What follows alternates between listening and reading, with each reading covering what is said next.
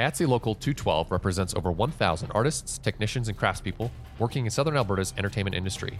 In the screen industry, they service projects with budgets ranging from $100,000 to $100 million. Recent increases to local production volumes have led to increased outreach and training. They promote respectful workplaces, safety, fairness, and first-rate benefits for their members. Local 212 is open to partnering with other industry stakeholders on training and marketing initiatives. They offer an informative set etiquette course each month, which is open to all. To learn more about them, please check out their website at iatse212.com or like and follow them on Facebook, Twitter, or Instagram. Happy podcasting.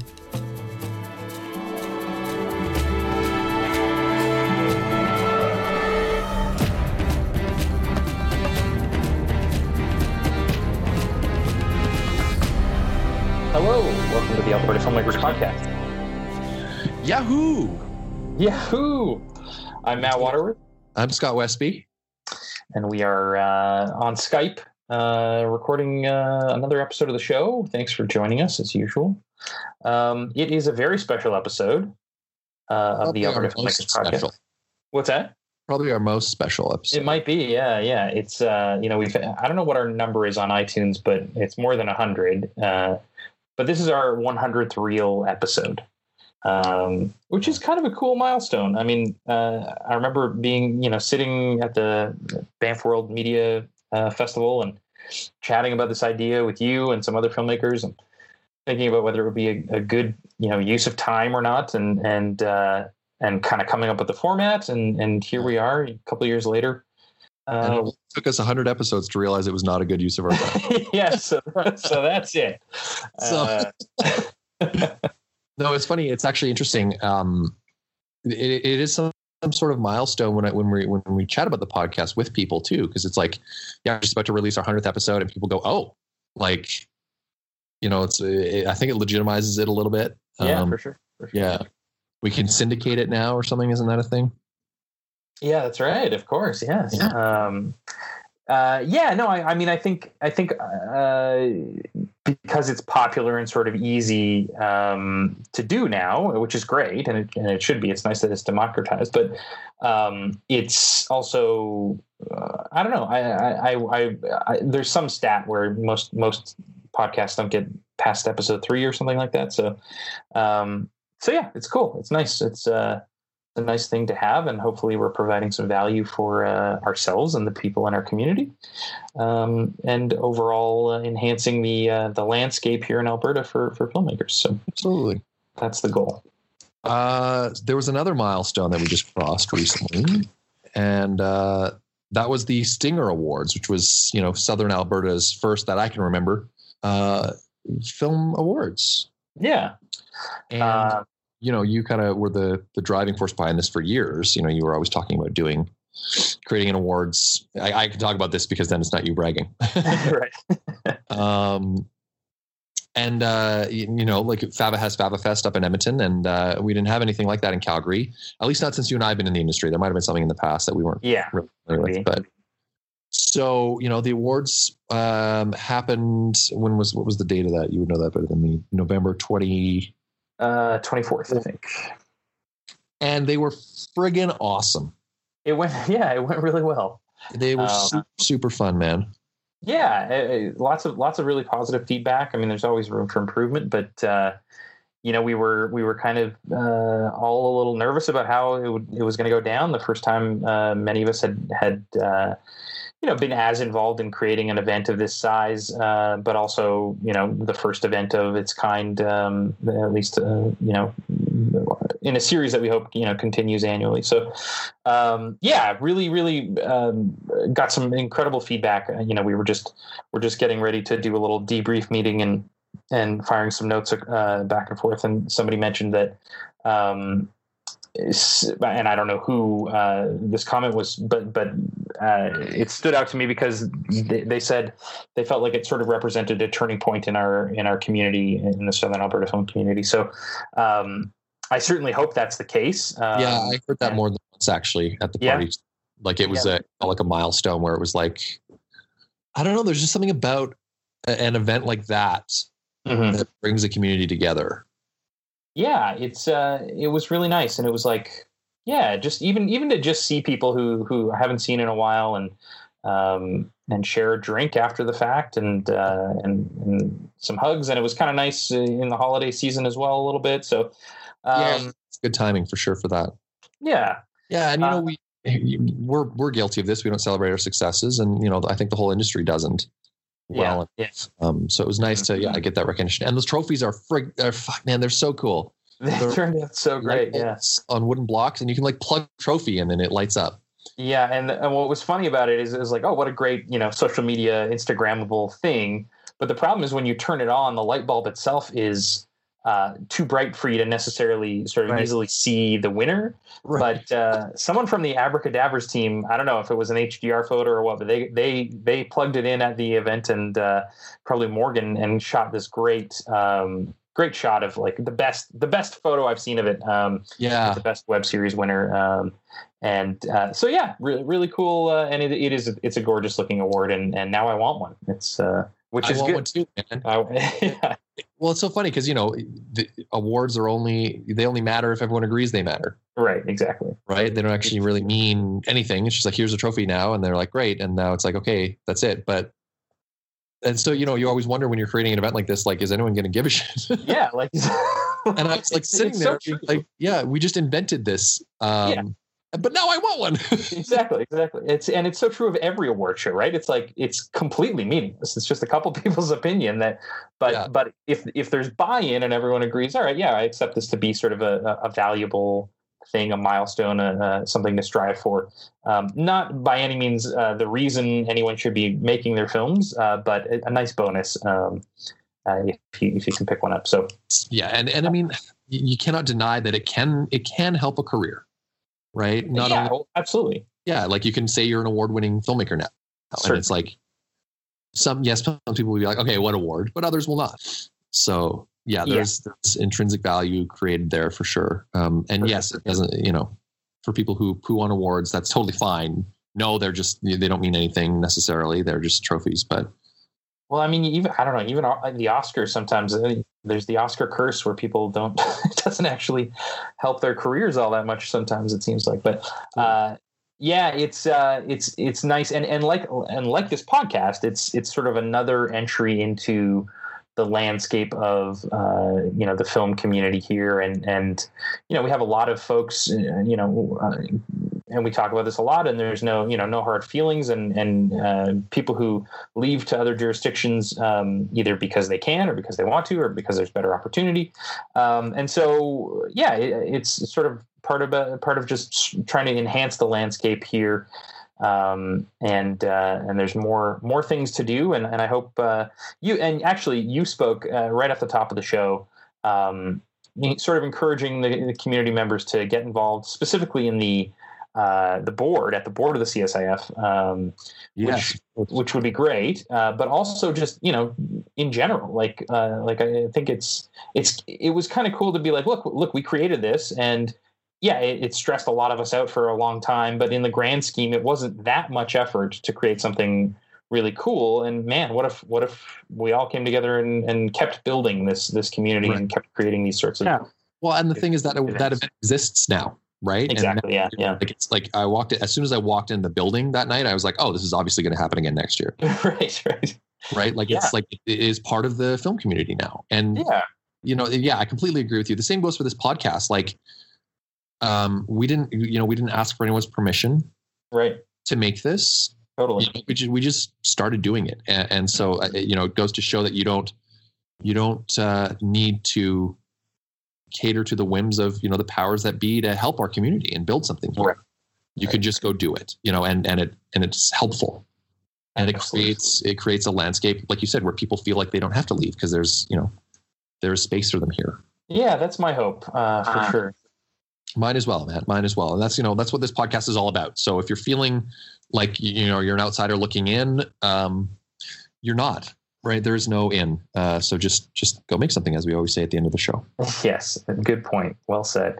I had coffee with somebody, over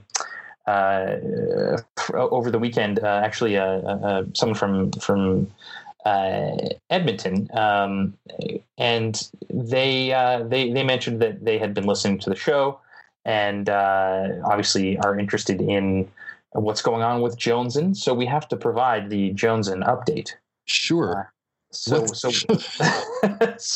and this one's kind of like a boring one. I mean, when you talk about the unsexiness of filmmaking, it's I mean, for me right now, it's we got the SPG application in. Deadline for that was on Friday, and so that's the beginning of what will be probably more than a year a process of working with the government to get that wonderful grant that they provide filmmakers in the province. And then just lots of paperwork, lots of people checking in to see how things are going. Some folks say, "Oh, well, you're done shooting now," and I'm like, yeah. The cameras have stopped rolling, but that doesn't mean that it's not a ton of work constantly. Yeah, it's so funny. A producer's job is so out of sync with what feels like the movie's progress, right? Yeah. When the movie's shooting, the producer is, sure, they're busy on putting out fires, but they're probably not more or less busy than they were beforehand and afterwards. Right. Yeah. So it's, it's so funny because I was like, oh, there's nothing to update on Jonesin, but you've been working your ass off on it. Well, but what about, I guess we did talk about the fact that you've been digging into the footage last week, right? That's already been said. Yeah. Ken and I, we had a sit-down session and we're just trying to find some time to do another one.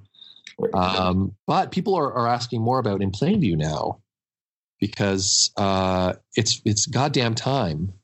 Yes. See that movie. I ran into Stafford Perry this morning, who's just one of my favorite people, just at a coffee shop. What's going on with the movie, man? What's going on? And the answer is the pieces are moving now to actually get it out. They are. There's a lot of waiting on people for various bureaucracy. reasons. Bureaucracy and just not hearing back from a lot of different people, and it just felt stalled, and it was a disheartening few months. It was lucky for me to be working on Jonesin, but I felt powerless as far as moving In Plainview goes. But it feels like we've got a little bit of momentum back just in time to lose it for Christmas.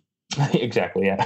So we're going to be having a big premiere when the time is right, and we'll be. Yeah, I mean, and it feels like that's kind of the next project now is like, okay, now the production is done on Jonesin. We had our friends from Vancouver, the Rogue Panda folks, with the web series that we shot in October, and then the Stinger Awards, so now and now the SPG application is in as well. So now for me, it's like, okay, let's see about getting this thing out there. Yeah, I completely agree. And, with a little more focus and intention. So hopefully we're making a big splash about that very early in the new year. All right. Oh, does anybody still Fantasy Movie League? They do. Yes, they do. I came in and I played every week. Oh my God. I didn't even know. Yeah. The season just ended. Briar won. Again, yeah, but it was close. It was close, but no, she picked up the trophy for first place. So this week is the start of a new season at the Fantasy Movie League. You can join us at fantasymovieleague.com/group/8337. You get your own fake movie theater that you have a budget to spend on filling in with movies that are playing this weekend. Yeah, and if you don't know, it's fantasy football for movie fans, basically. Yeah, and I think the password is all caps AB Film. If you're a listener, you are absolutely welcome to join and play along with us. And Briar will beat you again this season. Some very exciting news here. With is this YouTube Originals or YouTube Red? Or it is YouTube. Oh, YouTube Premium. Yeah, YouTube Premium. Yeah, it had a few different incarnations or different, but okay. So this would be a YouTube series, executive produced by Ben Stiller. Yes. With my old bosses at 724 Films, and a number of other sort of partners, it looks like, including Entertainment One, creating a series called Dark Cargo, or at least a pilot for YouTube. Yes, that's right. Which looks very cool. Yeah, and it will be shooting in Calgary. Excellent. That was my next question. Yeah, I wasn't fully sure about, but there was a Calgary Herald article that says yes, in late February. Oh, so cool. It's coming to town. Thank God. Yeah. Once again, Yeah. 724, keeping our industry pumping. Yeah, no doubt. And nice in the winter too. I mean, a lot of folks are saying, hey, what happened there? It seems like there's a lot of production and it all seems to have gone now. And I mean, not that we had Fargo last year, but Fargo seemed to fill the void when things got slow in the winter time. So at least, yeah, a pilot in the winter here is a good thing to have. Absolutely. So some awards have like short lists, but the Oscars, they have a long list. Yeah. And there's a rosy winner called Skin for Skin that has been longlisted. Wow. First Academy Awards. For what kind of film is it? Is it a short or a feature or what? It's an animated short, I think. Okay. Yeah, cool. yeah. So it's so it is, yeah. Well, that's very exciting. Yeah, it's super exciting. Yeah. So I have no idea what the process is here once you're on the long list. Yeah, I always wonder there's foreign film. So obviously this would technically be a foreign film, but they don't do foreign film for the smaller categories, Right. for shorter categories, I should say. So, yeah, but of course, I know that French films have won Best Short, and so it's I'm not sure how that works, but hopefully, anyway, this film continues to progress and gets nominated. That'd be cool. Totally, and it actually looks super, super, super cool. There's a link to the film itself, the website for it in the show notes. I definitely recommend checking it out because it looks awesome. Nice. So yeah, congrats to those people. Even just that is a huge achievement. Mm-hmm, no doubt. Yeah, that's great. It's happened. There were a couple of Alberta filmmakers with an animated NFB short that were nominated for Best Animated Short some years ago. I'm trying to think of who they were, but a really incredible short. And hopefully this is another one that gets a nomination. That'd be wonderful. Yeah, absolutely. You should see the laurels on their website. This is crazy. Yeah. Yeah. I'm trying to see who are the filmmakers though. Kevin D.A. Kurynik and Carol Beecher. Kurynik and Carol Beecher. And they have lots of pictures of their cats. Yeah.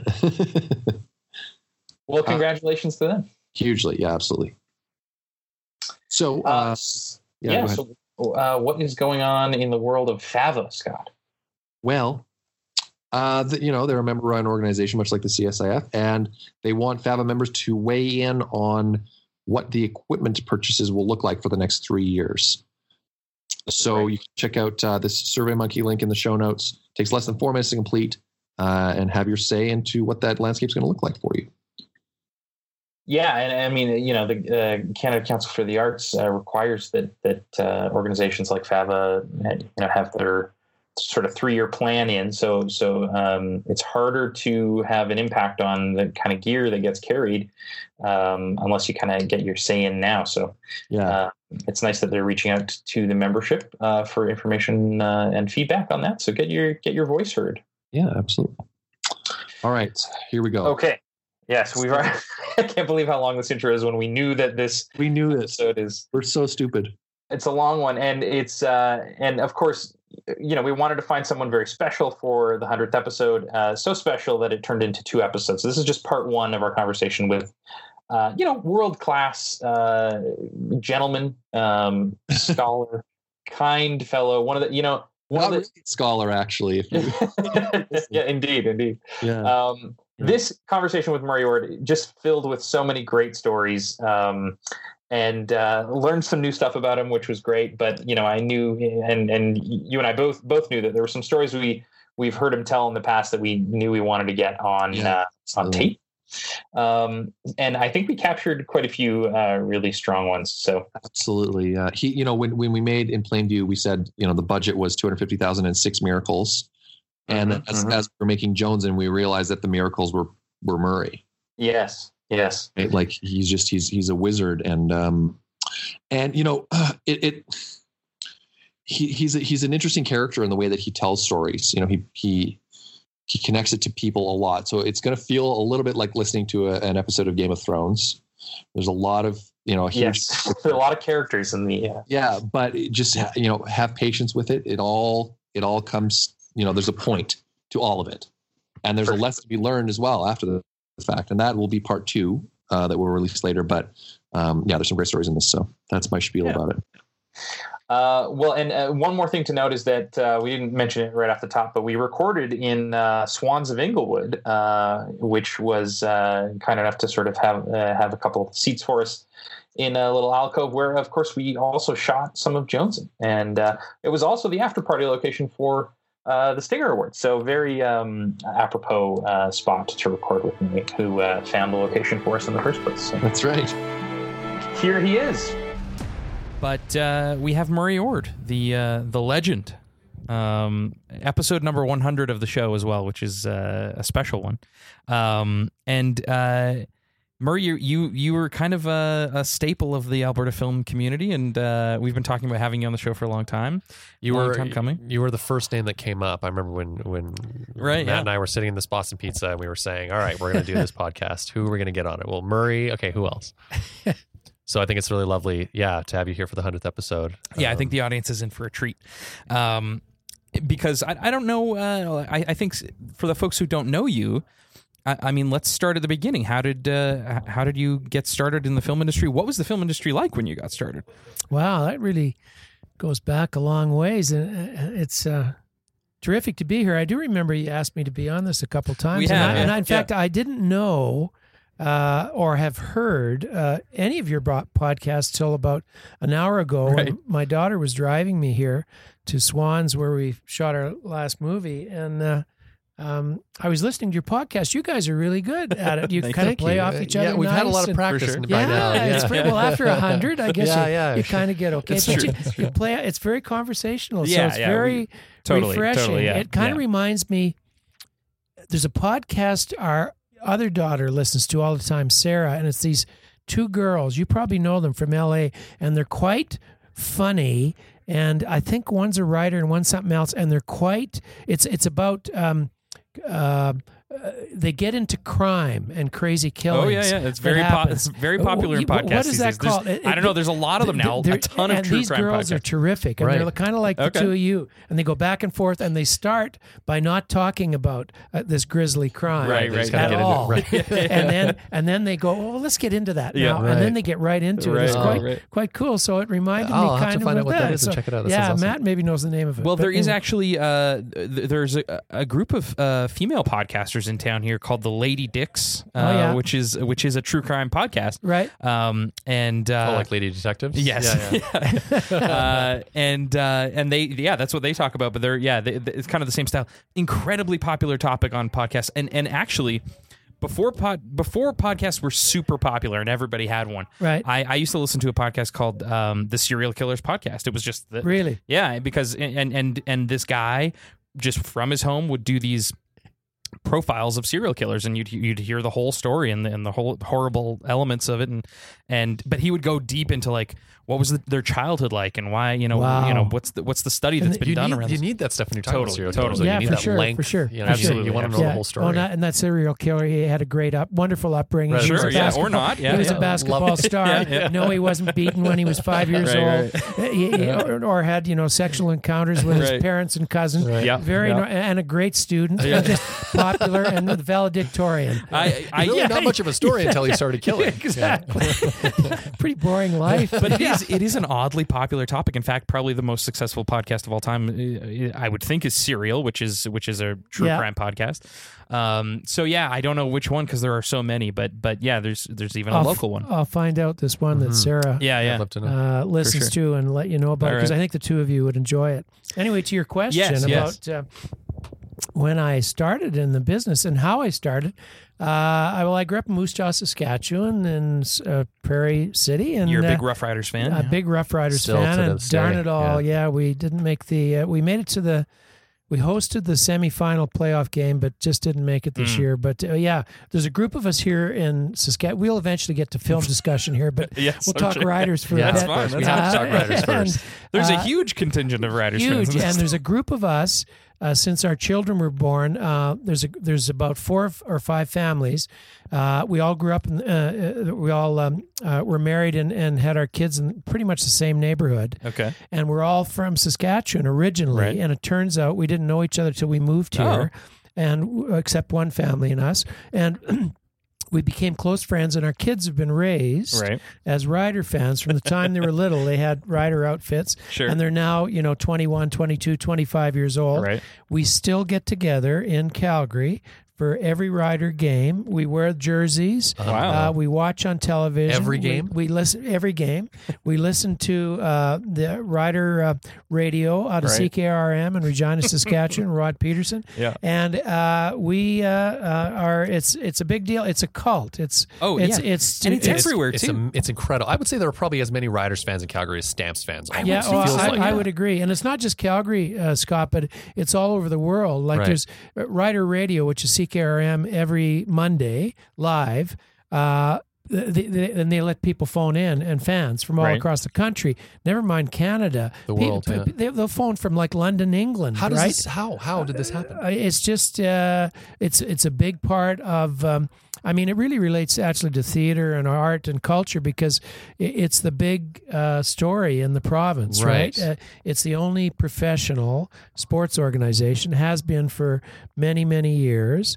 It's always been kind of the underdog. It's always had that connection to community. It's a community-owned football club, and now there's more corporate-owned. Even in the Canadian Football League, like the Calgary Stampeders are owned by the Calgary Flames. They've merged because it works financially.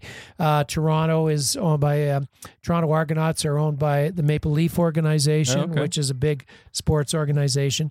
Saskatchewan's is community owned, so everybody in the community, you can buy memberships to the club. I mean, there's still financial support. There's a board of directors. It's very, very professional, but the community is so much very more connected. Investment. And people drive for. Speaking of coming to events, whether it's arts or culture, because also it's not just in Regina where the stadium is. People drive for 6 hours. There's season ticket holders in North Dakota that drive to the games. Unbelievable. Yeah, so it's pretty wild. I remember being in high school and and I went to an Eskimos game, and I was like, I didn't even know who we were playing, but I'm on the train on the way in, and everybody is wearing Rough Riders gear. And I was like, are there more Rough Riders fans on this train than Eskimos? You thought you'd been transported. Yeah, totally. Anyway, that's where I grew up, and that's the environment. So I was a big sports fan and played sports when I was a kid, and I wasn't a top player or anything like that, but had a lot of friends who were. Anyway, there was only one drama program in high school, and it was only offered in grade 9. And so I was in that and always liked it, and was the master of ceremonies at we had houses in high school, so there was Delta House, and I can't remember the other names. Gryffindor. They always had a variety show, right? Exactly. And so I was the MC of some of those shows to kind of keep that going through high school. Right. And liked all that. Anyway, graduated from high school, moved to Calgary immediately. Because I just, not that I hated Moose Jaw, I just wanted to get out of here. And I had a half sister who lived here and a family here. And I got a job right away it was called BA Oil at the time, big oil company downtown. Worked in the mail room, delivered mail first and third floor on the hour, 7, 8, and 11 on the half hour. Oh my God! Wow. And that was when you delivered actual letters. This was a major international oil company, with wagons, and you pushed them around the floors because there was no email or anything like that. Right. And did that all day long. Wow. And it was a great job for 3 months. And then I decided I didn't want to really follow that. It was a great experience. Got to know Calgary. Went back to Moose Jaw. Spent over Christmas season drinking and partying with my friends.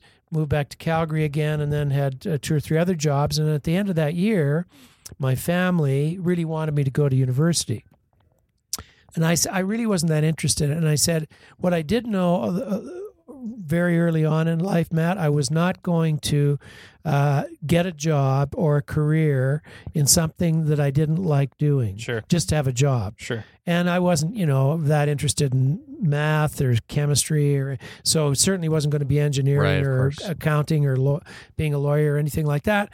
And I said, okay, I'll go to university. And the only university I was eligible for because of my marks, they weren't awful, but they were mediocre, 62, 64% average, that I could get into was my home province, University of Saskatchewan. Okay. And I said, I'll go there, but I'll only enroll if I can take something I like, which would be theater, right. Okay. fine arts. Oh, okay. And they had a pretty good theater know that. program there.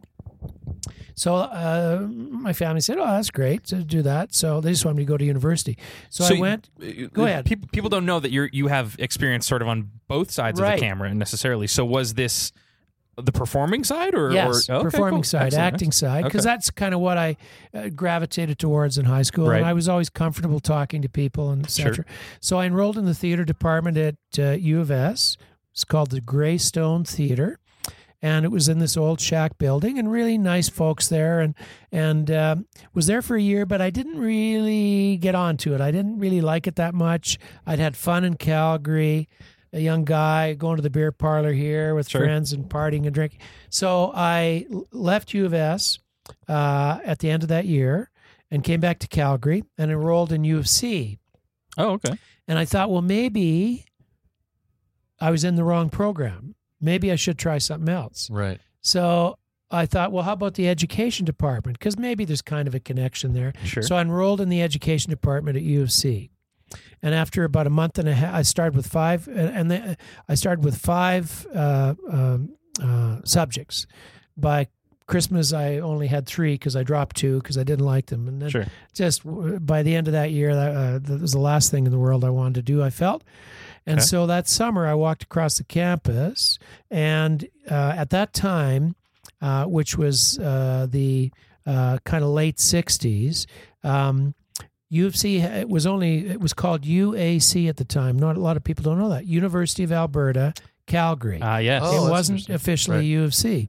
Because why was that? Well, because it was a small university, an upstart university, and they just only had 3,000 students in the entire university. Okay. So was it like a subsidiary of the University of Alberta? Yeah, connected to University of Alberta, University of Alberta, Calgary. So it didn't have the status yet, or whatever you call it. Well, I remember. U of A. Yeah, I'm from Edmonton, and I remember hearing a story about how the U of A was not. There was an argument that the U of A should not be in Edmonton, that the capital city was getting too much stuff already, that they shouldn't. So it got built before Edmonton absorbed. What part of town is it in? I'm forgetting. White Avenue. White Avenue area. Avenue. It's because I know Edmonton. I shot a lot of movies there. Strathcona. That's right. So Strathcona was its own city or town at the time. That's where it was, and then Edmonton just absorbed it. Oh, okay. So it became an Edmonton. Okay. Well, it was the big dog in the province, right? It was the university, and I guess probably Calgary said, "Well, we're big enough now; we can have a university." But initially, it wasn't big enough, or whatever the rules were. Right. So they what said, year are we talking here? That would have been 1967, 8-ish. Okay. So it was UAC, University of Alberta, Calgary, and probably how they got designation was because they had to be connected to a legit proper university. Like accredited. Yeah, exactly. So I walked across the campus in the summer to the fine arts department and found the theater department, and Craig Elliott was the assistant dean there, and the head of the department was Victor Mitchell, a real legend in theater in Calgary. You guys may not know him, but there's a theater named after him at Pump House called the Victor Mitchell Theater. And Joyce Doolittle, who taught at the theater department, there's a theater named after her at the Pump House. Joyce Doolittle Theater. Right. Wow. And her husband Quentin was a big music, symphony music conductor and player. So really interesting folks. Anyway, the actual school only had 3,000 people in it, and the department was very small. But in those days, because the oil industry was really substantial, the university had a lot of money, University of Calgary, and they hired in any faculty.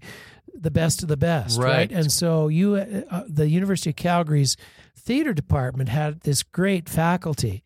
Philip McCoy, an American who was a wonderful academic and great guy and very inspiring to me, was on the faculty. Bill Edelman, a big-time designer from California, was in the design department at U of C.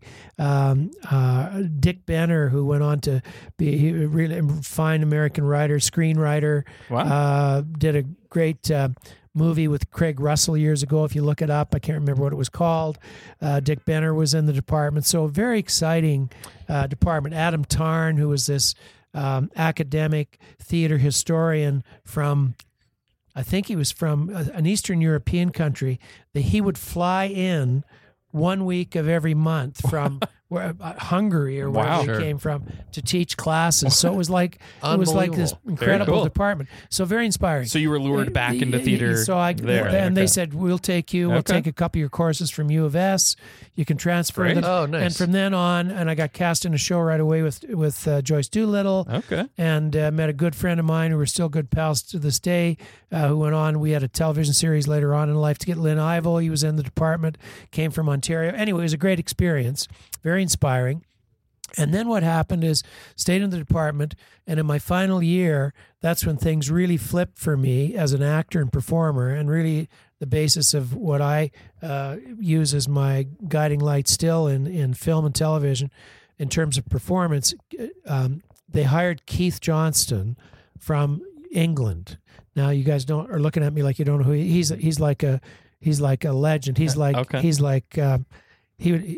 Martin Scorsese of improv. Okay. There's two people that invented improvisational theater in the world. One is Keith Johnston from London, England. The other is Viola Spolin, and they both invented and taught and wrote books on improvisational theater. Cool. And the University of Calgary lured Keith Johnson to Calgary to teach on the faculty. And it was in my fourth year, and that was when I got introduced to improv. Keith Johnson started Loose Moose Theater. He invented it. He still, at 70-plus years old, gives workshops all over the world, lives in Calgary still. Really? Brilliant guy.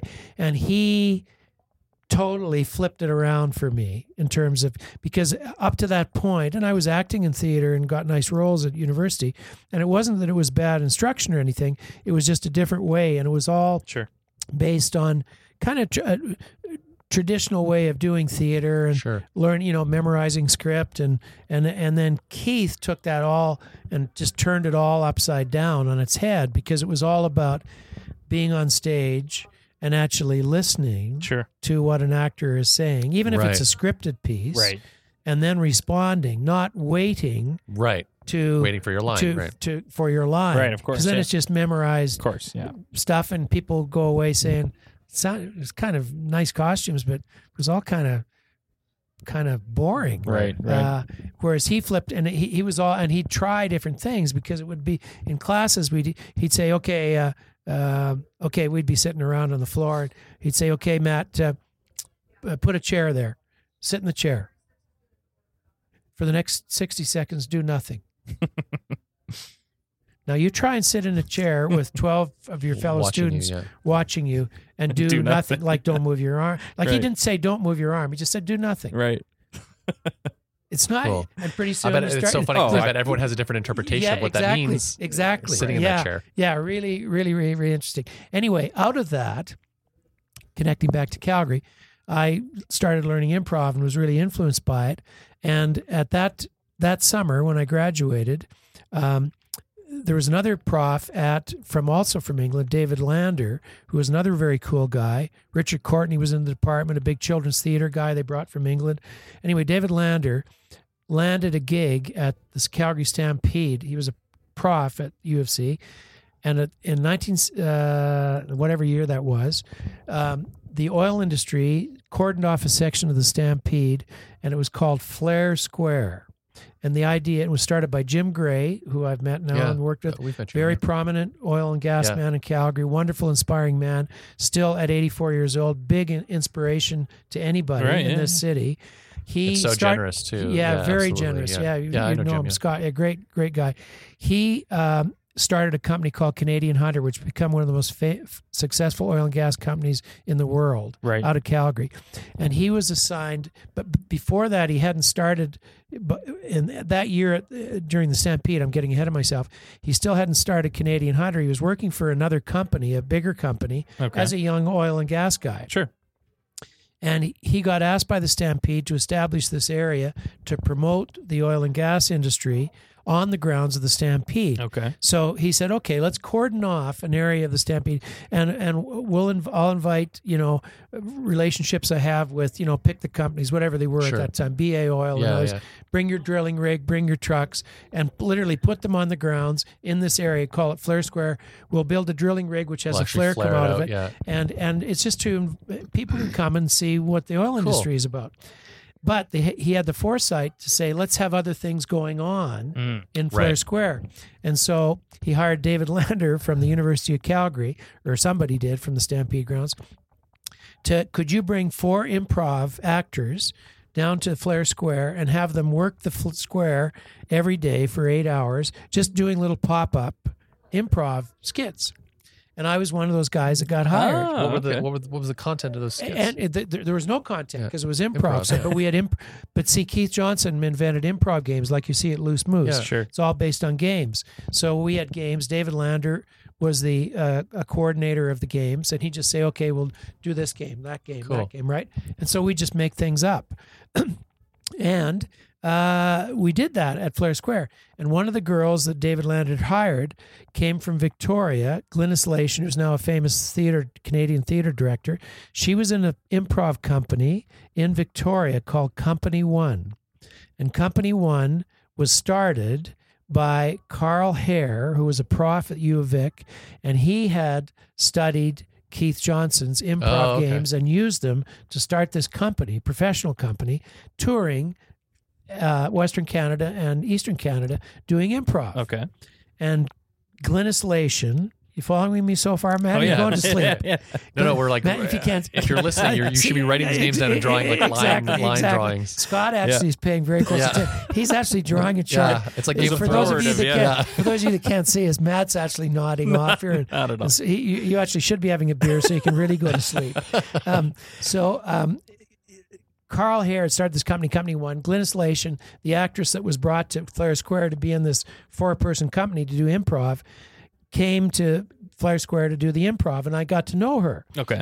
And I had just graduated from U of C learning Keith Johnson's Right, improv. of course. So you're perfect. She had this company. She was in this company, and they had already done their first pro season touring. Okay. And a couple of actors had left the company, and they were looking to hire somebody who knew the whole Keith Johnson method, right, of improv.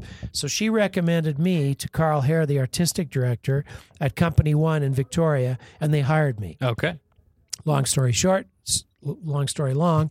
And so I went out to Victoria, and that's how I started as an actor. Okay. Toured Canada, Western Canada Wow. with Company One, mainly touring BC, Alberta, in the schools, and then we do adult shows at night in whatever city we were in, and we toured Montreal and Toronto as well. Did that for 2 years. Wow. Finished there. Didn't want to do that anymore. Got hired by Doug Risk, who started Alberta Theatre Projects, which at that time was in Heritage Park. Okay. Was in Heritage Park at the Canmore Opera House. And so got hired there. It was a resident company, so we did shows for kids in schools. They'd be bused to the theater during the day. Cool. And we did adult shows at night. Met Jack Ackroyd, a close friend of mine, fabulous actor who now lives in BC. And so worked in Calgary for that whole season at ATP. And during that run of those shows, Robert Altman came to town. This is a nice segue into film and television to direct Buffalo Bill and the Indians. Okay. So what's this in the 70s now, early 70s? Yeah, set in 1973. 6, I think, guess. because the whole Company One, graduating from U of C. I graduated in 1972. Okay. And then 72 to years, 74, toured Canada, 74 to 75, ATP, So that was kind of sliding into 76. So it was 75, 76. Robert Altman came to town to direct this movie with Paul Newman. Terrific cast. Joel Grey was in the cast. Big time cast. Buffalo Bill in the end is produced by Dino De Laurentiis. Right. Movie. So Jack Ackroyd, this friend of mine who was an ATP with me, and we loved Robert Altman. And we were big fans of MASH, and at that time, Nashville had just come out. Robert Altman's movie Nashville, Okay, Right. yeah, So he was huge. wonderful movie. We loved it. So we said we should, and we were both members of Actor. It'd be great to audition for that Robert Altman movie. He's going to be in town. So at that time, a lot of film companies were using the International Hotel, not only to stay in, but to set up production offices right in the hotel. Oh, okay. Sam Wong ran the International Hotel, ran it. And so he was smart, general manager, and he just said, we'll just rent you 2 floors. You put all your production, it worked great. Put all your production Awesome. offices in there, and we'll make the movie. And Les Kimber, famous production manager, God bless his soul, big influence on my life, who was a big legend in the Alberta film industry. He was the production manager on Buffalo Bill and the Indians. Okay. So he knew Sam Wong, who ran the International, so they rented these 2 floors. We ended up somehow getting an audition interview with Scotty Bushnell, who was Robert Altman's key assistant. Robert Altman didn't have hire a casting director. He was an indie guy, right? Right. And so Scotty Bushnell, this gal who was a great gal, was his girl Friday, right? She did everything, Sure. like a highly organized. Sure. So anyway, we went down, Jack Ackroyd and I, to the International Hotel to meet Scotty. And so we have this nice chat with her. She just chats to Jack and I, these 2 actors from Calgary, young guys. And she seemed to like us. That was the interview. And it was in the morning. And she said, what are you guys doing? And we said, well, we're in this play at Alberta Theatre Projects. It's a good story for young film people because of how things happen. Yeah. eh? Yeah. And she said, oh, that's interesting. What's the play? We tell her what the play is, and the audience can go. She said, oh, well, maybe I'll come and see you in the play. And we said, oh, that'd be great. And she said, well, thanks very much for coming in. And that was the interview. It was just her. Okay. And, Not an audition, an interview. No, just right. an interview. And so Jack and I left, and I always remember we're walking down 4th Avenue in front of the International Hotel, sunny morning, about 11 in the morning. And we looked at each other and we said, what do you think? And we said, well, yeah, she said she'll come and see the show, and that's the last we'll ever see of her. Right. We'll never see her again. And that was kind of fun. And so we forgot about it. And at the end of our shows, our night shows at Alberta Theatre Projects at the Camera Opera House, we always used to go downstairs and meet with the audience after and Right. have a beer with them. Actors would. Sure. We go down one night. Who's there but Scotty Bushnell? Right. She came to the Wow. show by herself. Okay. She said, hey, guys, how you doing? We said, great. She said, I really enjoyed the show. You guys did nice performances. I'd like you to come in and meet Bob. Wow. We said, oh, okay. So when can you come in? So I think it was a couple of days later or Yeah. something. So she set up a meeting with Bob. And so we go back to the International Hotel up to the 11th floor or whatever it is. And they've, by now, you guys know, it's the production, like they take all the beds out of the room. It's just a whole Sure. work great. Everybody's got offices, the director, the designer, the producer. And so Bob had his own office, and there was couch and stuff in there. And so she said, come on in to Bob's office and have a seat in the couch, and he'll be in a bit. So sure enough, in comes Bob Altman, and we're big fans not only of his movies, but we knew about him, right? And Right. he was a great sports fan. Jack and I were sports nuts, right? He knew a lot about NFL football, and he also gambled. He loved betting, right? So he'd bet on football games, and we knew all that stuff. Not that we'd researched, you just people know it, knew yeah. about that, right? Right. Just like you guys would know about other directors. And so in he comes, and there he is, with his white goatee and very affable friend. He sits down at his desk. We're sitting in the couch, and Jack and I look quite different from each other. Jack looks like a biker. He's got this great look and really terrific actor. He could pop one of his teeth out, right? So, and a bit of a growth, so he could look like a biker or a trapper or whatever.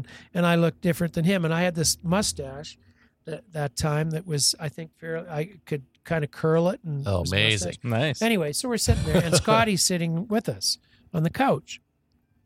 So Bob sits down. This is a good casting lesson too. I think I talked to you about this before, Scott, this idea, but so Bob sits down and he just starts chatting to us, and pretty soon we're talking about football and hockey, nothing about Buffalo Bill and the Indians, Sure. nothing about the movie, Right. and sport, baseball. And Jack and I knew what we were talking about. So if he was starting to talk about the Los Angeles Dodgers, it wasn't like we didn't. We knew some of the players. We Right. just were having a conversation. Right, a proper conversation. Yeah, it wasn't about anything. And that went on for about 20 minutes, 25 Okay. minutes. And finally he looked at her, Scotty, and he said, so can these two guys act? And she said, yeah, they're pretty good. And then he looked at me and he said, okay, you're the captain of the cavalry. Unreal. And Jack, you're the trapper. Unreal. And Wow. you'll come in for wardrobe fittings in 2 days. And that was that was it. That We was were your cast in the show. And we were in the movie for 9 days. Wow. Like we thought we died and gone to heaven. Amazing. We each had lines in the movie, Incredible. Oh, my some God. of which got cut. Right. We rode out to the set every day in a bus with the main supporting cast, not with Paul Newman, but Joel Gray, Fred. I'm trying to remember Fred's last name. He played the great big, because Buffalo Bill and the Indians was about this traveling circus that Buffalo Bill actually Right. had, actually did. Oh, right? okay. Was Sitting Bull in the circus, and that's what it was about. And Okay. in our scenes where I was the captain of the cavalry, and I led the troop in with all the cast of characters with Sitting Bull, because they'd made this deal with Sitting Bull to be in the Wild West show, Buffalo Bill's Wild West Okay. show, and he was part of the show, Cowboys and Indians. Right, right, right. It's all true, right? Yeah. And so Jack was the trapper with furs on, and I was in this military outfit. And Wow. Anyway, I've done all the talking here, but that's No, that's- you're supposed to. that's- It's your that's, episode. Yeah. Now I have to. I've not seen this film. yeah, and No. it's not a good movie. It's No. kind of crappy. That's too bad. Because it is too bad. But the story is apparently it isn't the movie Robert Altman wanted to make, and Dino De Laurentiis put all the money into it. He was the producer. He had a lot of stroke, Right. and I heard that Bob did a rough cut, didn't understand, and Dino De Laurentiis didn't understand what he was doing with it, and so he took Right. the cut away from him. Wow. And then had somebody else cut it in a traditional linear Yeah. way. And as you know, Altman's style wasn't linear. It was all over the place. And with Yeah. 8-track sound, he was the first Sure, guy to sure. invent that. And Right. and so Bob had a whole different vision, obviously, and so it was put together in a schlocky way, distributed by a major studio, and stayed in the theaters, 4 days or something like that. Oh man. Oh. Wow. Never see the light of day. So That's too- yeah, yeah, it that's is too too bad with this great cast. I mean, Geraldine Chaplin was in the movie. Joel Wow. Gray, Fred. I can't remember Denver Pyle was in the movie. Paul Newman was in the Yeah, movie. holy shit. Yeah. Amazing. Yeah. So- That's so too bad. So you've had a taste now. Right. The film industry. Right. What was it? What was the industry? What was the size of it at that time? Like, what was it like? How did we get a Robert Altman movie up here? How did that all I don't happen? know that history, other than I would imagine, and because I wasn't in the production side of the business at that time, I don't know how it got Yeah. here. I don't even know if there were location managers at that time. Right. But That's Les what I mean. Kimber, It's like Les so Kimber young was now. the production manager, and that was a big deal. And he had, I think, maybe it hadn't been. No, I don't think Superman had been done yet. No, that Do you was guys 80s. know? Yeah, That it'd was be in the later. 80s, yeah. Yeah, so I don't know how that all happened, Right. Scott. I really don't But know. there was an industry here at the They- time. yeah, Yeah. there was, but I don't know how big that was. It's too bad Les isn't around now, because he'd know all that history. Yeah, Right. So I don't know that answer how it came to be. I would imagine it had a lot to do with the locations, because it was all shot on the Stony Indian Reserve, right? Right. Yeah. And they used that whole plain area. Right. They built the whole Wild West ring and show there. That was all built, period. And the whole movie was shot there. So that would have been a big draw. Yeah. But maybe it could have been, because Les was significant production manager at the time, even though it was early in his career. He may very well have gone down to Los Right. Angeles, Yeah, pulled some because he did strings that a and- lot Yeah, yeah. and had a reputation with the studios. Sure. So, but I don't Yeah. really know the answer. So, but it was enough. Your experience there, those 9 days on set, was enough to be like, oh, this is amazing. Yes. Yeah. Yeah. Exciting. Yeah. thrilling. And then what happened with me is right around that time, the provincial government, much to their credit, started had a lot of money. It was the Peter Lougheed years, Right. and they started Access Television, right, which is the public television network, similar to PBS, which Sure. a lot of people don't know now, and did wonderful work for years. Very cutting edge work, whether it was documentary, dramatic, whatever. Well, when I was growing and- up in Edmonton, there was something called Access Television. Correct. I don't know Did that become what a channel? Yeah, it did. Yeah, It probably did, Yeah. but it was Access first. right. Is it the same A-Channel, thing? Was it? No, was it, A-Channel okay. was a private. Yes, I get that. Private network, but Access in Edmonton would have been. I think Okay. at that time it might have even been connected to U of A. Maybe it was. I don't know. Yeah. Right, Maybe okay. that's how it started. Sure. And then I Maybe don't know. E-Channel standard for Alberta Channel. I don't know quite Someone listening knows quite this. how the history of Access really got going, but I do know that during the Lougheed era, a lot of money was poured into it. So maybe it already existed, and then they said, "Let's make this really Right. government funded." Right. And they established a studio down in Calgary. It was in the Foothills Hospital in the basement. Yes, you've told me What? about Yeah. this. Yes. Yeah. I I didn't know anything about Yeah. that. Not a That's- real studio, not a purpose-built studio, but it No, became but a real studio. Yeah. But there's a television studio with 3 cameras. We just had a 40-year reunion of Oh, all really? the staff from that. Yeah. In the Foothills Hospital? Not the reunion, Right, but, yeah. but the studio was, in the Foothills Hospital in the basement. Why? Produced, Why? I don't know, I guess the space Maybe was there was there. a space, right? Yeah, and there was offices and guys like Garth Roberts, who was one of the key people there, and many people. Randy Bradshaw, the Right, yeah, famous Alberta director, cut his teeth there. Randy hired me to be in this great television series, which Doug McLeod produced and wrote with Randy, for Randy, called Scoop. And I was Scoop. And Scoop. And Lynn Ivel, my friend who I'd mentioned earlier, who went to U of C with me and was an actor. Right. And Jean-Pierre Fournier, who became a really fine actor in Canada, is a famous stunt coordinator and sword maker, and still teaches sword fighting to this day. Huh. In fact, just did a show with Calgary Opera here. Did all the stunts with them recently. Anyway, he was in Scoop. Randy directed it, and that was how we really cut our teeth, because Right. we did show after You were show making- after you were show, making content, lots of stuff it, yeah. all the time, and then Right. Randy directed other dramatic stuff that was done at Access, because he was on full time as a director. Right. Can you imagine? Hey, just great. Oh, my God. Full time as a director the job, all year yeah. long, year after Directing year. episodes, Doug yeah. McLeod, producing and writing stuff. Doug created and wrote a series called A Car Owner's Maintenance Guide. Yes, you've told me about this. Yes. Which I was the host of, and it was a cool show as well, and really great, and all about fixing cars, which I know nothing about. Right, of course. Hey everyone, just want to take a quick second out of our chat with Murray to tell you about the Calgary Film Centre. It is a world-class screen-based production facility, suitably equipped and serviced so you can execute your next project with ease. At the Film Centre, they have 50,000 square feet of purpose-built sound stages and 25,000 square feet of multi-purpose warehouse and workshop spaces. All of this, of course, complemented by their anchor tenant, William F. White, who is Canada's oldest and largest provider of professional motion picture, television, digital media, and theatrical production equipment. We were able to film there for Jones, and we had a wonderful time. They're great people, and they really are committed to helping the local film industry grow and thrive. And they deliver production support for local and, of course, national and international screen industry projects in this purpose-built venue, all designed to service each individual client needs. And they deliver programs to engage and support innovation and excellence in the film and television industry, whether it's through a training initiative, networking events, or whatever it is. I would totally recommend you follow along with what they're doing, attend those events, check out the Film Center, and you can get started with all of this at calgaryfilmcenter.com. This is a collection of people, though, that sort of. I've met Doug and Randy, Yeah, right. But the three of you, that was sort of when I first started to kind of have awareness of the film industry here in Calgary. It was when I worked at Alberta Film Entertainment and 724 right. Films, which had been previously called Alberta Film Works. Yep. And so. Which was Doug and Randy. Yeah. Initially, yeah. Right. Okay. Early on, yeah. So and we didn't. I didn't know this until we went to your David Billington Award. And for those who don't know, I always knew this. That's sort of the Lifetime Achievement Award put on by Ampia.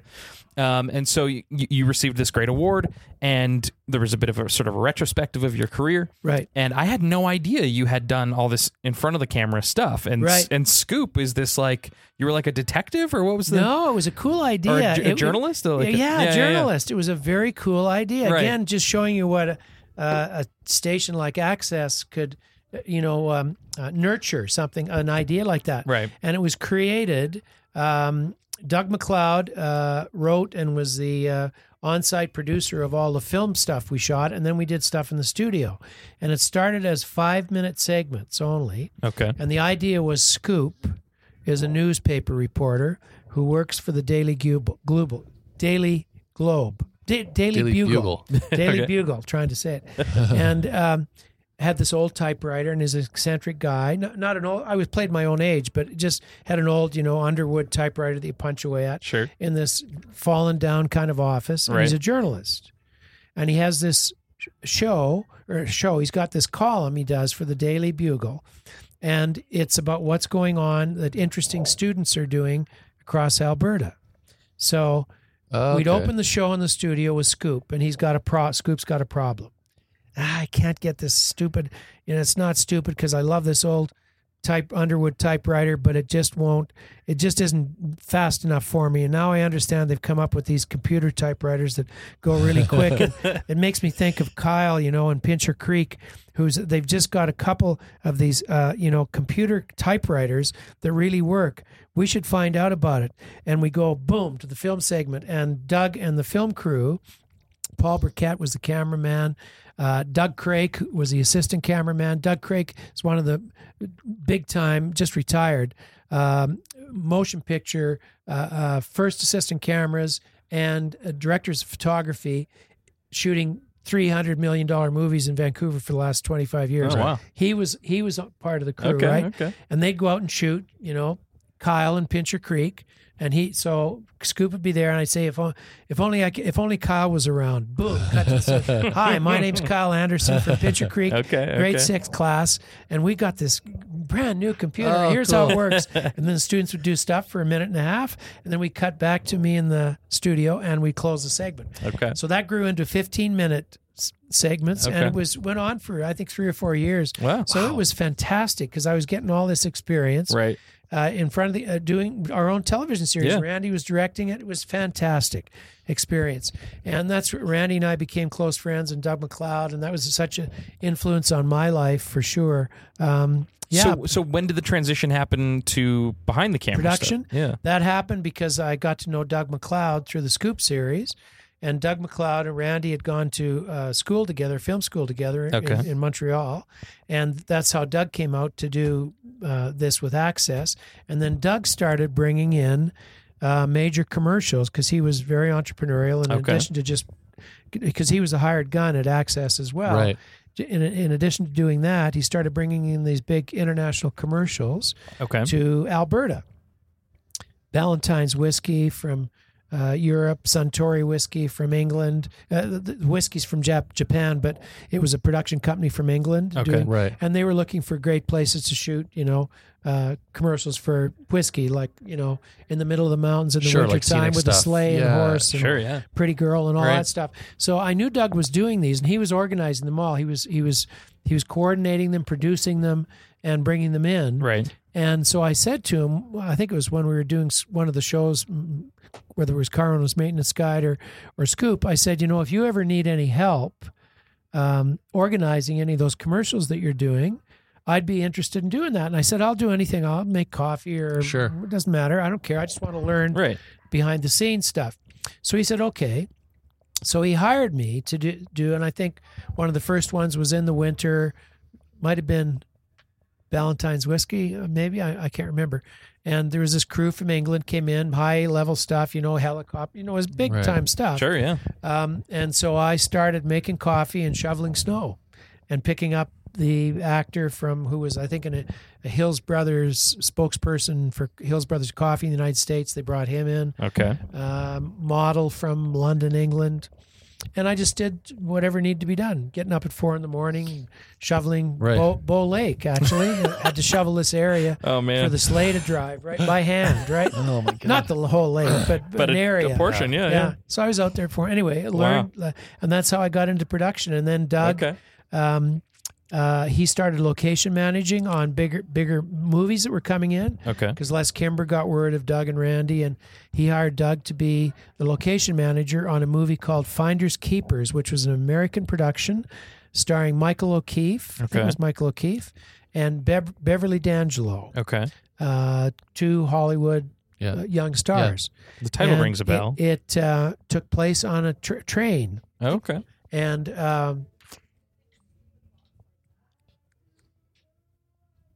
the comedian, black actor, big star, who passed away pretty early in his career.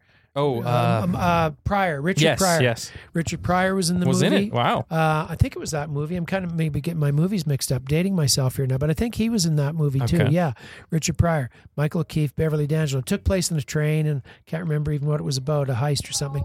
Anyway, Doug set up, this is the things you did in those days. He was the location manager.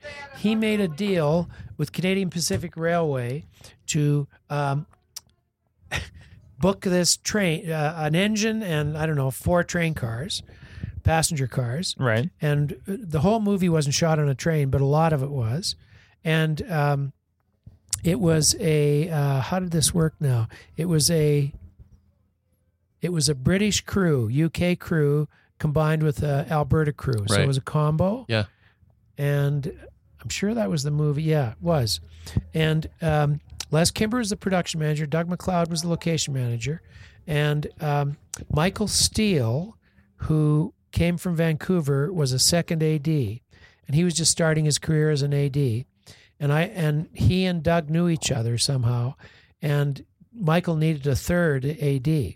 And so he asked Doug, and Doug said, and Les said, well, why don't you give Murray a try, or at least meet him? And so he met me, and we got along well. And he said, yeah, you should be my third AD. And this was a Hollywood production, right?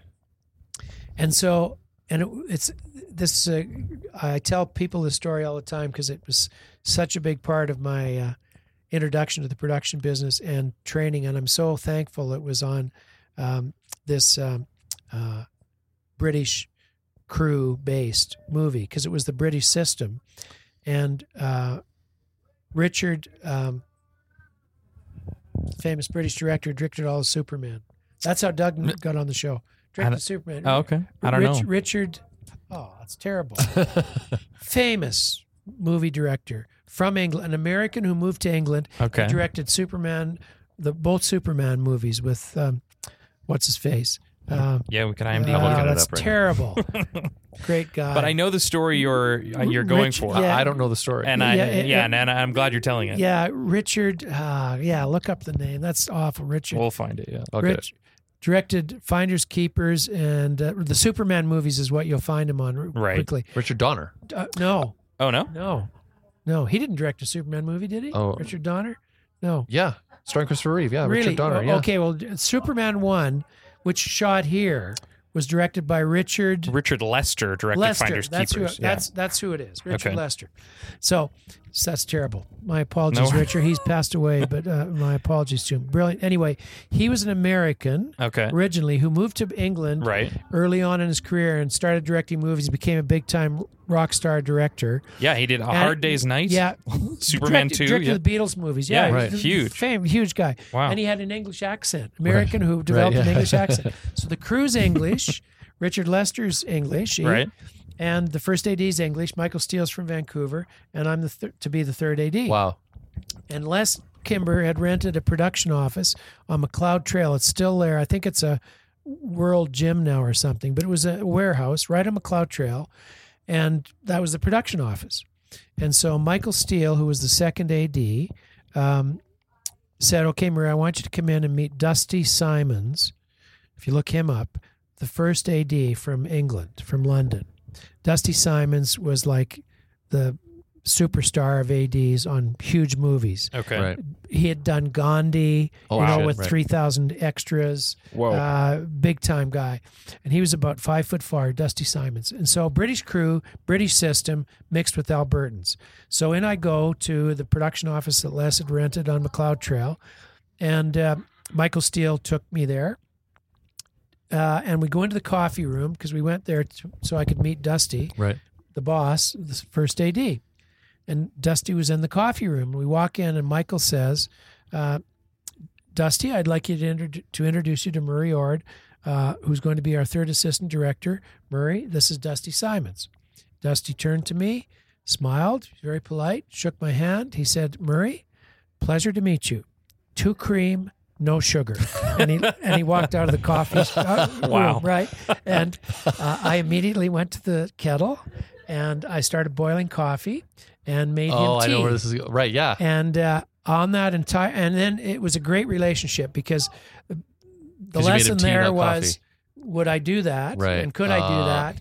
And without, saying Having an ego anything. about it. Ego, yeah. And I did, no problem. Was happy to do it.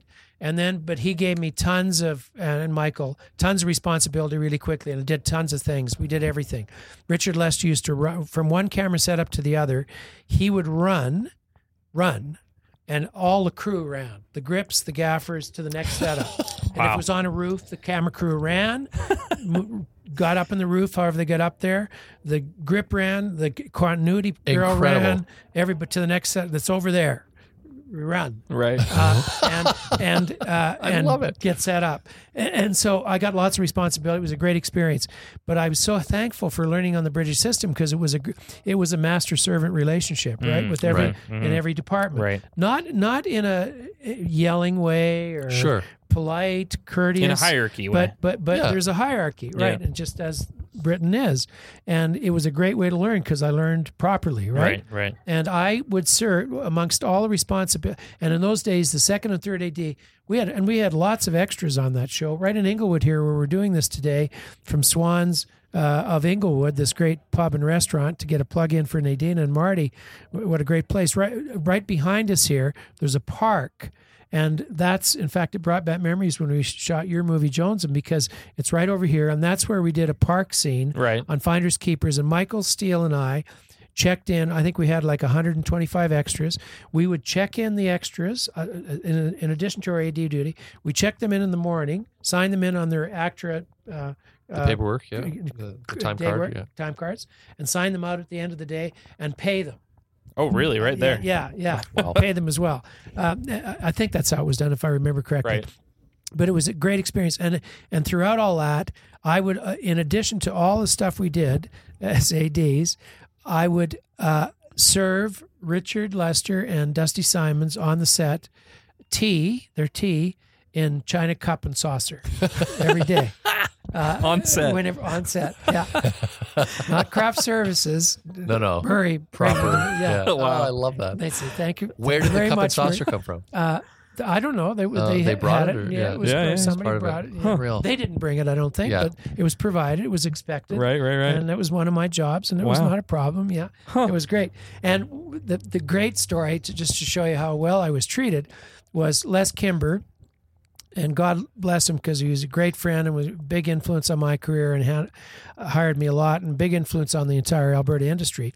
Les also was known for, he could squeeze, $1 out of a nickel, right? Right. As a production manager, and he was really good at it, right? And he was street smart, and I loved working with, learned a ton from him. And so when we started that movie, Doug McLeod was the location manager, and there was some scenes in the movie that took place in a small apartment. And Doug had rented off Kensington Road. The building is still there. Right off, you could walk in off the sidewalk, an apartment. And they pre-dressed it before we started shooting the movie as cover set, right? So they could go to, and Doug got it at a good deal, I guess. So he just rented it for the entire run of the movie, even though it was only going to be used for 2 days. Right. So we could go to it if we had to. And Les, I lived in Canmore at the time, and Michael Steele was from Vancouver. And so Les said, well, you boys can two of you can Bunk up in the stay in the set. And Les didn't have to pay for a hotel room, right? Amazing. Or per diem. Of course, we wanted the job, and we were so we said, no problem. I mean, it was a nice place. It wasn't like we had to sleep in the same bedroom or anything, but it was fine. We didn't care, right? Because we were working 16 hours a day, right? Yeah, then you don't have to drive home. So we stayed there. Well, one day, they still hadn't used it to film in, and Richard Lester brought some of the heads of departments to that set to look at it, to see how it was dressed. And he saw suitcases there from Michaels, Steele, and Murray Ord. He didn't know they were ours, and he goes, is somebody like living here or something? and somebody said, well, yeah, that's where Michael and Murray, that's where they live at night. And Richard Lester goes, well, pardon me?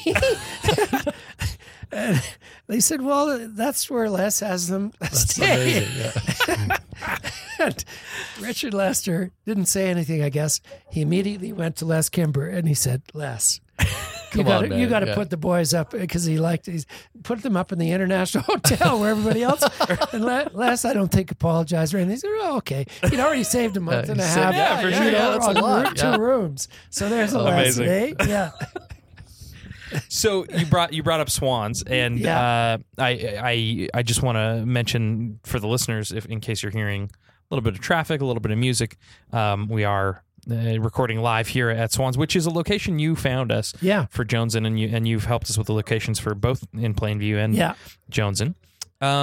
So how did the location side of your career? You seem to have run the gamut of different opportunities, but we haven't even talked about locations yet, and it's been a big part of your career. Yeah, a big part of my career, which I loved. And that's what I really gravitated towards, because I saw quickly, and then after that AD experience, I stayed in Vancouver, and I was a second AD on a popular TV series called Danger Bay. And so I had I could have continued on in the AD front, but I liked it.